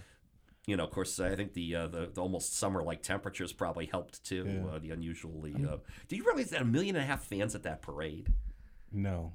Yes, but no. And they had 35,000 at the send-off rally the week before at Gillette Stadium. Do you know how many Rams fans were at their send-off? Oh, yeah, was it like 2,000 or something? They had hundreds. It was like 350, well, you know why? They did it in 400. front of their new stadium, which is still under construction, so those fans had to make their way around the scaffolding. Right, and they brought the shot in. Really, right, just like the Rams logo where it is on the stadium. Yeah. They didn't want to show the Chargers logo, which I'm sure is also citable view too in that stadium. But that's so. How about the crowd in the state? How about the crowd at the Mercedes-Benz Stadium itself? I mean, that was it's like Brady joked after the game. I mean, this was like playing at Gillette, except it was a dome, and the crowd was even louder as a result. But that was great. Like every time the Rams, Goff has the ball, you're hearing the cheers. I'm going, you don't hear this in a Super Bowl. Right. I mean, it's always a half and half crowd, and usually at least half the fans aren't really fans at all. They're just they're from corporations, and they're all neutral observers. Right. And the teams we played have, in the Super Bowls have had, if not rabid fan bases, like fan bases that will travel. So we've never really, I don't think we've ever really been like the dominant team or the most fans in the stadium team. So it was kind of like, okay. Plus we're usually the favorite, and everyone wants the Patriots to lose, so we have that going into the game, so we're listening to any negative stuff that we can pick up on, right? But it was just all positive, and that's why I asked the question to Chris. It's like everything was casual, and upbeat and a vibe that was like positive. And what made me think what I was thinking about was there's nobody from Los Angeles that's questioning us, telling us we're no good. Yeah. You stink. There's no Rams fans. I there's think, like 20 of them in the world. What was think. it? Nickel Roby Coleman, I think, tried to do his best Freddie Mitchell impression. Yeah, I think yeah, he yeah, said yeah. something before the Fred week X. leading up. Yeah. Yeah. So yeah, Right. so it's almost like we could say and do whatever we wanted, and there was no blowback. And it's like, all right. So I think we had all that stuff going on, and then like they said, like 80% of the people there were Pats fans. Yeah, You know? and they were making a lot of noise too. It's really something. Well, just for the record, I think I might have mentioned this on last week's show. The TV ratings in Los Angeles for the two conference championship games, they got higher ratings for the Patriots Chiefs game in Los Angeles than they did for the Rams Saints game. Really? Yes. Now it's possible that some of the reason for that was because the Saints Rams game was played at noon local time. Yeah. On the West Coast, so perhaps, it's noontime in Southern California. What are people doing? They're certainly not glued to their TV sets. But again, it just goes to show you. And the scary part is the Rams have so much more fan support than the Chargers do in Los Angeles, because at least they were getting good crowds at the Coliseum, Right. or they have been for the last couple of years. Yeah. Whereas the Chargers couldn't even fill their little soccer stadium up. And, Yeah, the Chargers are in trouble because the Rams, first of all, like the Jets are in trouble. Like, not that they're in trouble, but like the Jets will always be the little brother to the Giants, always, no matter what. Doesn't matter. They could win Super Bowl after Super Bowl. Really? They're always going to be the little brother to the Giants. Yes. But if the Giants suddenly were bad and But people aren't going to switch allegiances. No, but the Jets fans will get louder, I guess, is the point. But there's so few. That's the whole thing. Like, do you want to be a Jets fan? This was the 50-year anniversary of Do you their want to Super be a Bowl Jets wins. fan? Where's my list here of the New Jersey Jets? Actually, Yeah. they're okay. No. The New Jersey, well, again, happy 50-year anniversary to to those Jets. That was their last Super Bowl appearance and championship. Yeah. 1969. So in Los Angeles, the Rams are the number 1 team. The Raiders are the number 2 team. The Cowboys are the number 3 team, and then the Chargers come in with their, 2,800 fans. Speaking of the Raiders, by the way, did you hear they're going to be playing possibly at the Giants baseball park next year? I heard that they were playing at a baseball field. I assumed it was still Oakland, Alameda County Coliseum. Well, no, that's technically Oakland. I mean, they actually. Well, no, they said they were going to be playing in San Francisco. Yeah, the Giants. Where And the Giants the only play. the only stadium in San Francisco is the Giants. Right. Is, whatever it used to be, Pac Bell. I think Right. it's AT&T now. Whatever. Right. But that beautiful park, by the way, I went there like one of the first years it opened. What a mess. But yeah.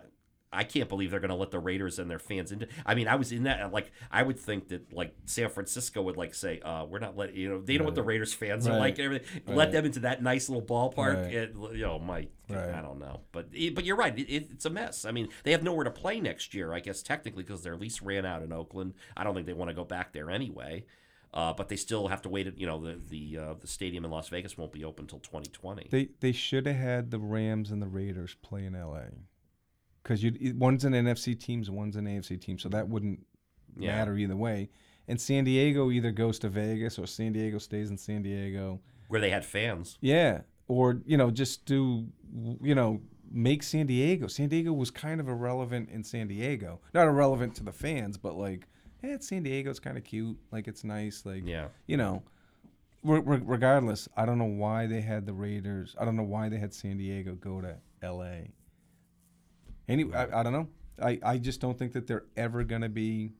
I don't think ever. Not in my lifetime, anyways. Well, again, talking about L.A., you had the Red Sox beating the Dodgers, Yes. the reigning World Series Yes. champions. Now we got the Patriots beating the Rams, the reigning Super Bowl champs. The Lakers and the Clippers are both going to be at TD Garden this week, along with the Kings of Los Angeles. I actually noticed that. Did you know what kind of an alignment is this? Very like hashtag beat LA, I guess, Yeah. right? I mean, that's what it's all about. And the Bruins at home against the The Kings? Bruins are home against. Right, so those it's are all home those games are home games. Right. Yeah. Oh, right. so Saturday's a doubleheader. It is, yeah. 1 and 8. Yes. For the game, right? Because I think the Celtics games will be nationally televised. That's their Saturday night. That's right. Showcase or whatever they call it. But Right. yeah. So right. I mean, those. I don't know who could have made up this kind of schedule, but and for the record, I I know the odds are long that you could have a Celtic-Laker NBA Finals this year, but if the Lakers were to somehow trade for Anthony Davis by tomorrow, and the Celtics continue to get hotter, I don't know. I wouldn't rule it out at this point. That would just be even crazier than... Or even better, we get Anthony Davis in the offseason, which, once again... Oh, no, that would be better. Believe me, I don't want him to be a Laker.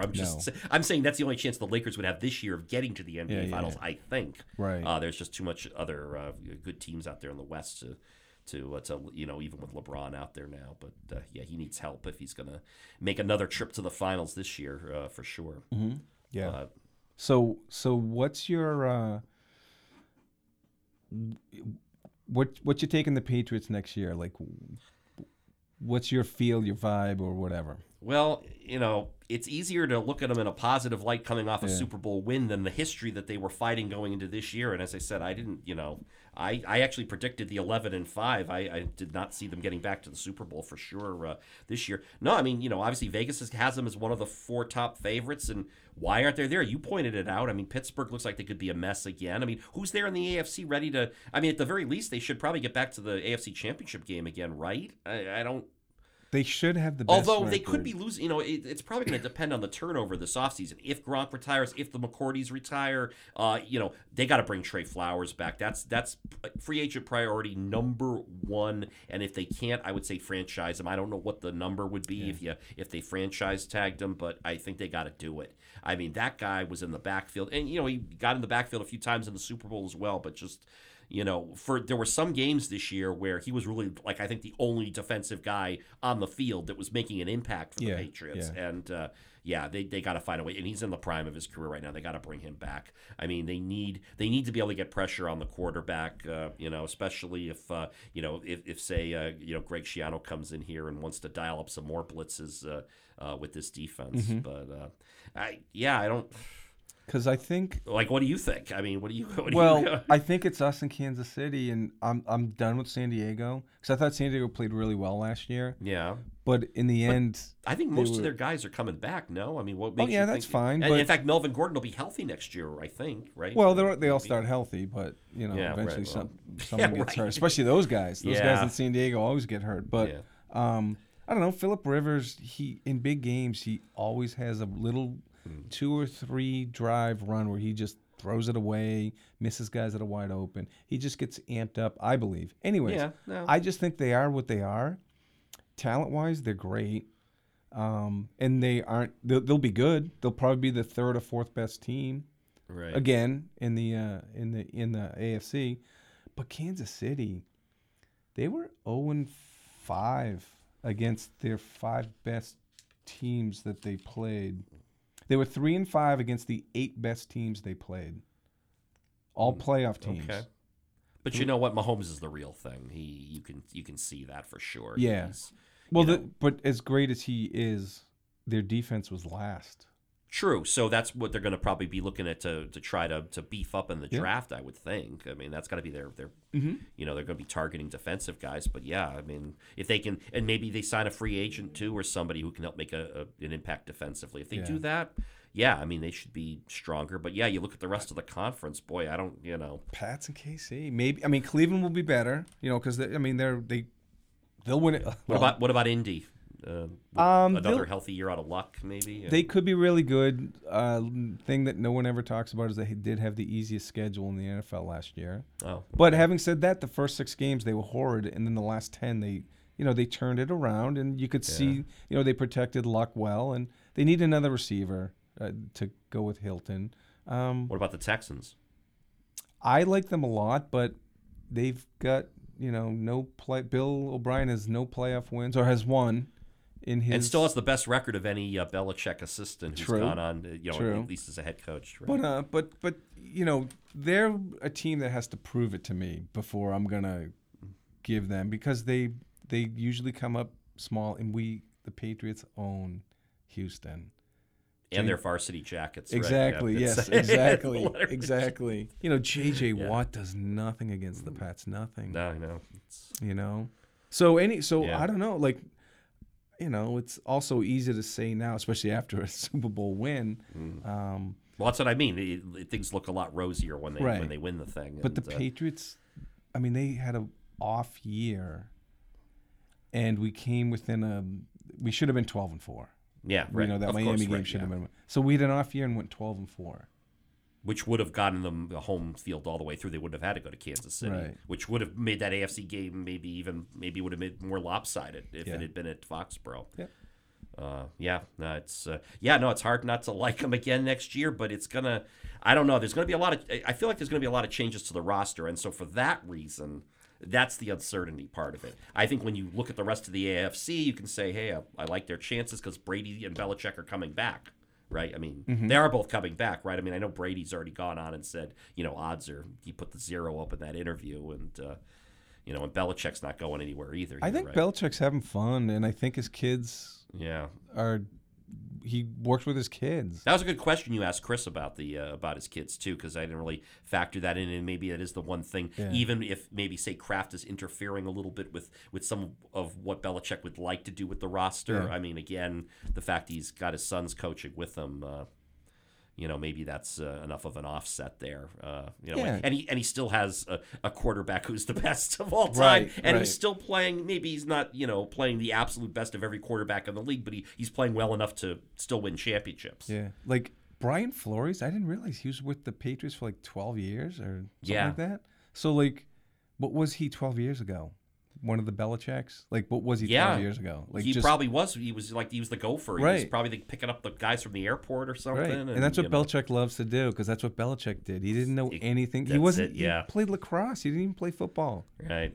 And so that's what I think he's trying to do with his kids. Like, just gain another year of experience, another year. And I think Belichick enjoys it. Like, Belichick never looks stressed out on the field, off the field, practice.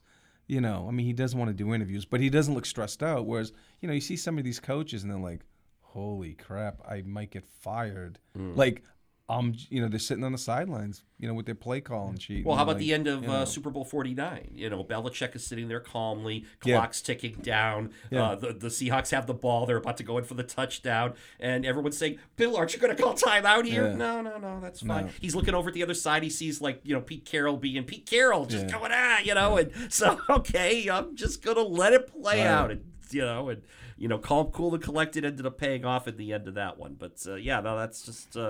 it really is. It's funny, though. A few years ago, Belichick was on record as saying, I'm not going to be Marv Levy and coach till I'm 70. Well, he's only 4 years away from that number now. Yeah. And, but obviously I think maybe he's had a change of heart. At the time then when he said that, maybe, I don't think his sons were on the coaching staff yet. So maybe that kind of played a factor, too. Yeah, and plus, what if his girlfriend, is fine with him coaching? Like, what if she's not fine with him coaching? Then he has decisions to make. The decision gets a little harder. But if she's like, oh, believe me, no, he wouldn't be with her this long if she wasn't fine with him coaching, because he's, the one thing he has always said publicly is how much he loves doing. He said it in the post-game interview Sunday night too. So it's they wouldn't have been together this long if she didn't, accept him as he is. So he's not going to change. Right, exactly. So he's not changing for anybody. If she's not complaining, he's and he loves what he's doing. His kids are there. Like, those are big hooks that are might keep him even an extra year longer, than not.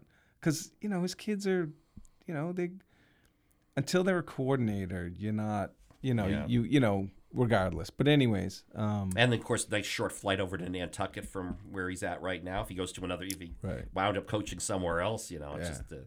I mean, the only be able thing to just hop across the only thing he'd canal. coach would be like some high school somewhere. You know what I mean? Like something stupid. He's not gonna go coach like Tennessee, like Foxborough High or something. Yeah, exactly. He might just be like defensive coordinator. They'd love that. Yeah. So maybe. Well, maybe if he he's got a granddaughter who he had up on his shoulder there. I don't know if he has any grandsons, but maybe I think that's his first grandchild, I believe. Mm-hmm. So I don't know. Maybe down the road, you're right. Maybe if he has a grandson who's of high school football age, whatever, he can. Maybe that'll be something he'll think about later on. Well, let's see. Wow, we've been going for 102 minutes. You think that's? I don't know. Do you have I anything? I can keep going. Well, did you have anything else you want to talk about? Well, I mean, we'll give you. Well, just the always- one random thing. That Okay. It's Yeah. my favorite. It's my favorite thing to say about football is that the Cleveland Browns fired Belichick and Paul Brown, two of the greatest coaches in the history of the NFL, and the Browns are like, no, we're going in a different direction, and I just find that, and they, one of the worst franchises. Do you know what's more fascinating is that the team is named for Paul Brown, and yet the legacy is that they fired him. Yeah. Why would you keep that name for your team if you're going to? You obviously didn't think enough of him that you wanted to keep him around. You fired him. Wouldn't you have changed the name? They could have been the Cleveland Bulldogs or something. I don't know. Yes. No, great. Well, that's the old AFL, right, or whatever, NFL, whatever. I guess. But anyways, wow. I just No, had to, that's that's a fascinating stat. I mean, yeah. Do you think Cleveland's still? Well, remember now, of course, the current, as we said before, as I was saying before we went on the air, the current Cleveland Browns are technically the Baltimore Ravens, even if the record books don't show it, because Modell moved that team to Cleveland, and then of course left all the records and everything behind in Cleveland. But so I mean the 1999 Cleveland Browns 2.0, they inherited all the history and the team name and all that. But yeah, so I guess you could say technically, I mean, the Cleveland Browns have won a couple of Super Bowls as the Baltimore Ravens. Ravens, yeah. Yes, but that's not recognized by anybody in the NFL, since none of the you can't go to the Cleveland Browns media guide and find anything that says that they won 2 Super Bowls or even appeared in them. So it's I don't know. Hey, their future's certainly looking brighter with Mayfield, though. It's I mean, what they won 7 games this year. They have a lot of talent on that team. I mean, they've been drafting high and drafting well. They got that guy Garrett. Yeah. Whatever. Can't think of his name. His first name's Garrett, right? The lineman and whatever. They just have their defense is really good. Yeah. And Baker. Well, they've had a lot of high draft picks in recent years. So, and I didn't think Mayfield was going to be that good, but he's good. At the time, it felt like a lot of, the Mel Kipers of the world were all kind of laughing, or not maybe laughing, but just sort of scoffing at the fact that you're passing on, the Jets quarterback now, and, that he was the consensus. Darnold. You're passing on Darnold, who everyone thought was going to go number 1. You're taking Mayfield, and people thought, well, this guy's the number 1 guy, but then they went from 0 to 7 wins. Yeah. So, and, that, of course, it maybe got an assist from Hugh Jackson getting bounced as well, but... that certainly looks promising there for the first time. Browns fans would desperately like to have something, I think, to cheer about there. Right. I think everyone's rooting for them, kind of. And everybody's rooting against Boston sports. I mean, this is just. Someone was telling me this the other day. Since the turn of the century, 12 championships for Boston teams. Patriots 6, Red Sox 4, and the Celtics and Bruins each with 1. 12 championships. No one else is even remotely close. No, gosh, no. It's hard. Right. No, I know, but this is it's crazy. I mean, this is the second time now this century that the Red Sox and Patriots are both the reigning champions simultaneously. Like they're both the, the duck boat, do the duck boats, or they put them on autopilot now? I bet you those guys driving the duck boats don't even have to keep their eyes open because the duck boats know where to go. Right. I mean, they take the same. This is the same route they took 3 months ago. Does the duck boat company have to block out their schedule to be in case the Super Bowl is played on this day? Sure. Let's block out the Tuesday. Yeah, right. Take no orders on Tuesday, February 5th. Right. Oh, it's crazy. That really is crazy.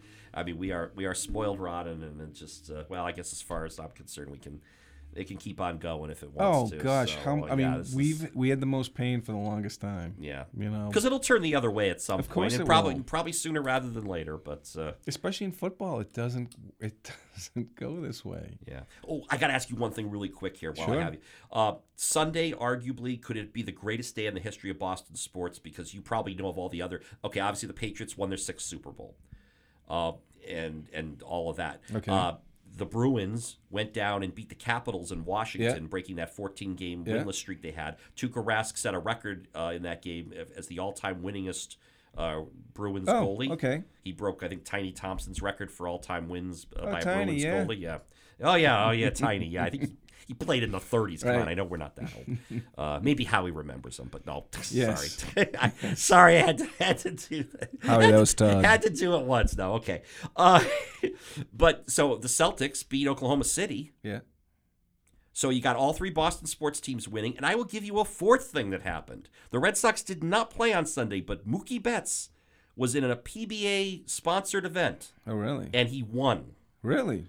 He won his match. So, yes, or the tournament or whatever Yeah. they were doing. I just kind of heard this through, following on the TOST, the Twitter feed, and it mentioned that. So all three Boston teams playing on Super Sunday won, and you also had Mookie Betts winning a bowling tournament. Which, because you can't get all four of the teams to play on the Right. same day. That just Right. doesn't. It It's just hard doesn't to happen. yeah. Well, it can't because I think at best one of them would be in a preseason game or an exhibition game. They don't all play regular season games at the well, same. yeah, I was gonna say in the Or even a playoff. No. I was gonna say May, but no, the it could be October. Okay, yes, theoretically That's true. You're right. Right, October. Yeah, if the Red Sox are in the playoffs. Right. and- If they were in the World Series yeah. and That's because about it, though. NHL, right? I mean, that would be it. But and then they'd all have to be scheduled to play on the same day. Yeah. So arguably, as I said, this Sunday might have been the greatest day in the history of Boston sports, right there. yeah. I mean, that's not. I don't know what's going to top it. And but, I know someone who did a 3-team parlay on all the Boston teams and won. what kind of odds did they get for that? don't know. It was like, I don't know wow, what he did. oh my. I don't know what he did. You had to have gotten up. It had to be a pretty good payoff. It was probably like 100 It was- to win, like maybe 2 or 3. At least. Well, oh yeah. Actually, I'll call him. I have to think. Yeah, no, Jeez. because the Bruins were heavy underdogs against the Caps. Oh, of course, right? Yeah, sure. know. And then And the other stuff was just 50-50. So yeah, no, that was he 23, probably 50, like 100 to win, probably 100 to win 450 or 420. Something Wow. Like that. Yeah. So anyways, I just you'd mentioned the 3 yeah, teams no, that's all. and Tiny Thompson and Right. I'm not surprised that Vegas had some kind of line on that. That makes sense to me. I don't know if they would have if they had tied in the Mookie thing. The odds Right. could have been even more crazy there. It could have been 100 to win 1,000 or something. Right. Yeah, no, that is just. I don't know. I can't think of another day in Boston sports that could be any more successful Well- than and just given the fact also the goalie set an all-time record for franchise wins and another team won their 6th Super Bowl championship. I mean you have just thinking other things at stake to it. It wasn't just like all routine regular Right. season games. Right. And where the Celtics are in the Anthony Davis, heavily in the Anthony Davis, it's a 2-chair, situation. Maybe the Clippers, but we're right in the middle of it. Yeah, is Davis getting dealt tomorrow? No. Before the trade deadline. We're No. recording this on Wednesday, Yeah. the day before, but so I no, would say don't no, think so. definitely not. Well, I mean, it sounds like the Lakers backed out. I mean, they, do you know what they ended up offering him? Well, they did. They did finally put Ingram into the deal, right? Which, that's got to be a starter for me if I'm the Pelicans. They did do the kit and caboodle. They did Ingram, LeBron. Kuzma, yeah.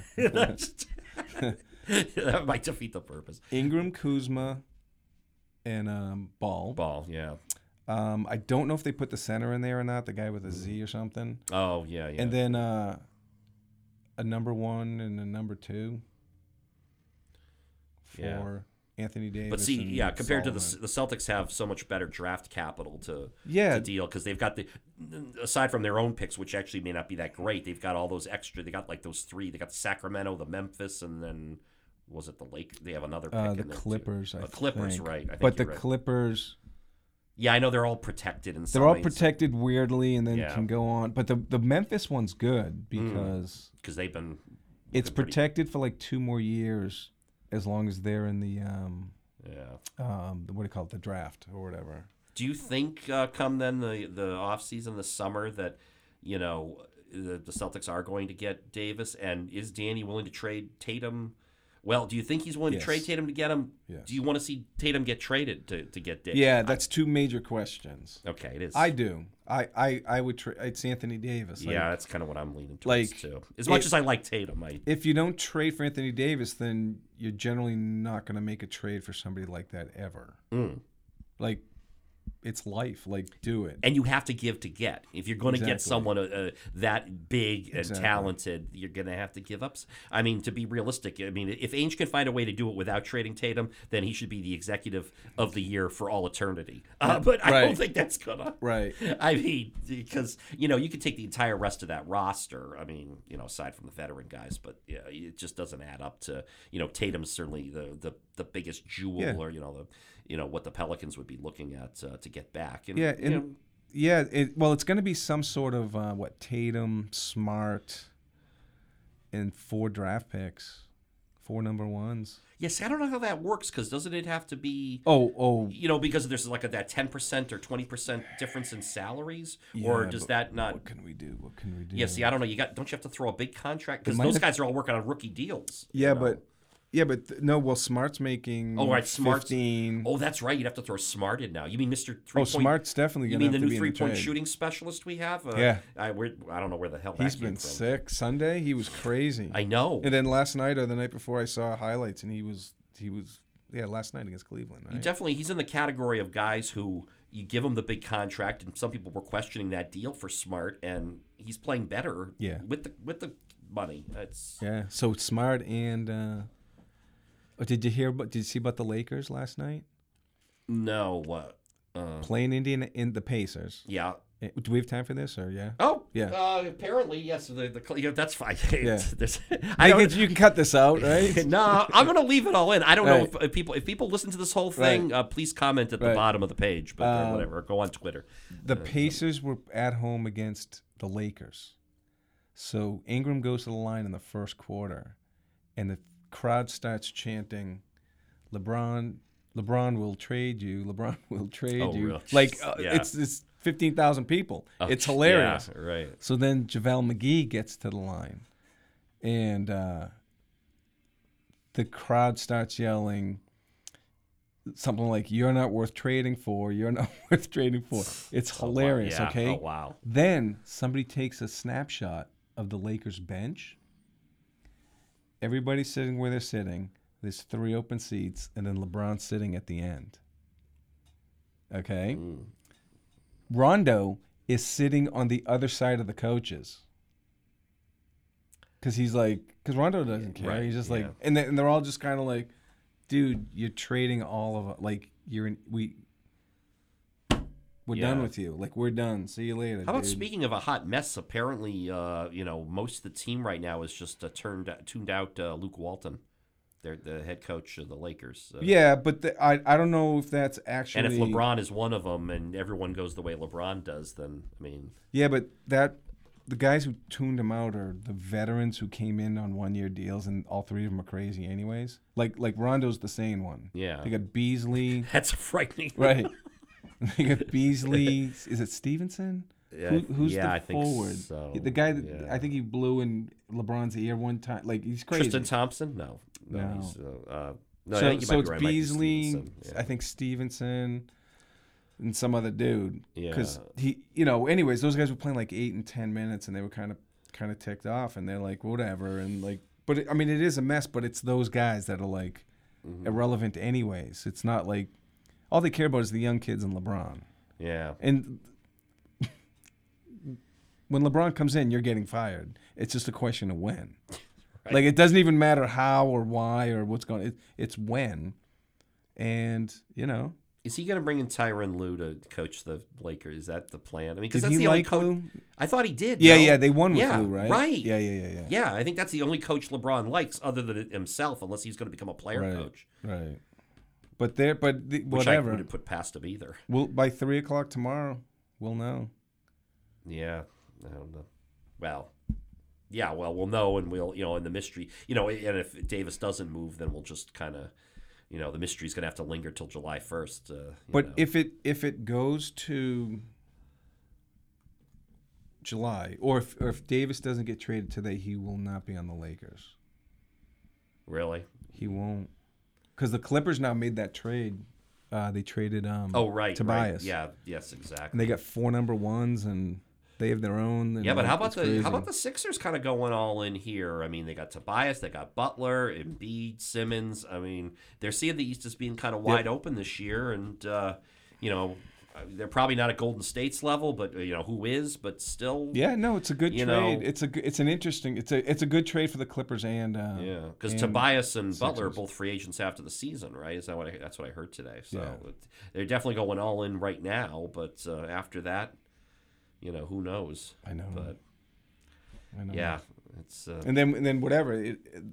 Anthony Davis affects Kyrie, maybe. Who knows? I mean, does Kyrie want to be here? Is it it depends who you talk to, I guess, right? I mean, your guess is as good as mine, yeah. Todd. Speaking of mercurial, boy, I thought Rondo had it had it all, but no, apparently Kyrie does too. And Yeah. by the way, I saw that Uncle Drew movie by accident, and it just happened to be on one of the movie channels. Yeah. this How was weekend. it? Predictable. Yeah. Wasn't anything that. Yeah. Yeah. Stick to your day job, Kyrie. Yeah. And hopefully that means your day job will stay in Boston Right too. But, on Causeway Street. Yeah. That's I wouldn't waste your time seeing it, but it's just your typical cliched thing. Yeah. They win the big game, and and then the character who's not Kyrie, his character, the other guy who's sort of the underdog guy in the movie, he ends up getting the winning shot. And sorry, spoiler alert there for Yeah. anyone who didn't see Uncle Drew, but it's just riddled with so many sports cliches. It's not funny. I believe there's a barbershop involved. Do they have a barbershop scene? I don't know. I don't remember seeing that in there. Maybe. Yeah. I have to admit, I didn't watch the movie completely from start to finish, so it's they could have snuck that one past me. All right. Well, hey, we're at 1:59. Whoa, boy, look at All right, that! kid. Wow, talk about a marathon here. But certainly, once again, I want to thank Christopher Price for joining us at the way back at the beginning of this program from the Boston Sports Journal. You can follow Chris Price on Twitter. His handle is @CPriceNFL. And don't forget, you can follow us on social media by searching Time Out for Sports Talk on Facebook and on Twitter. Our handle is @TOSTBMC to get links to the latest TOST podcasts as soon as they are available. And also, you can get updates on our next live television show, which will be coming up sometime in February. We're hoping to have a special guest coming up for that one. You can also check out previous Time Out for Sports Talk shows on demand at BelmontMedia.org, including our recent 25th anniversary and Super Bowl special, which also featured with myself, Howie, and Dave Flewitt, who's here. So, once again, thanks to Christopher Price from Boston Sports Journal for joining us to talk about another Patriots Super Bowl win. They never get old. And until next time, for Dave Flewitt, I'm Todd Blonaris. Thank you for checking out the TOST Podcast right here on the Belmont Media Podcast Network.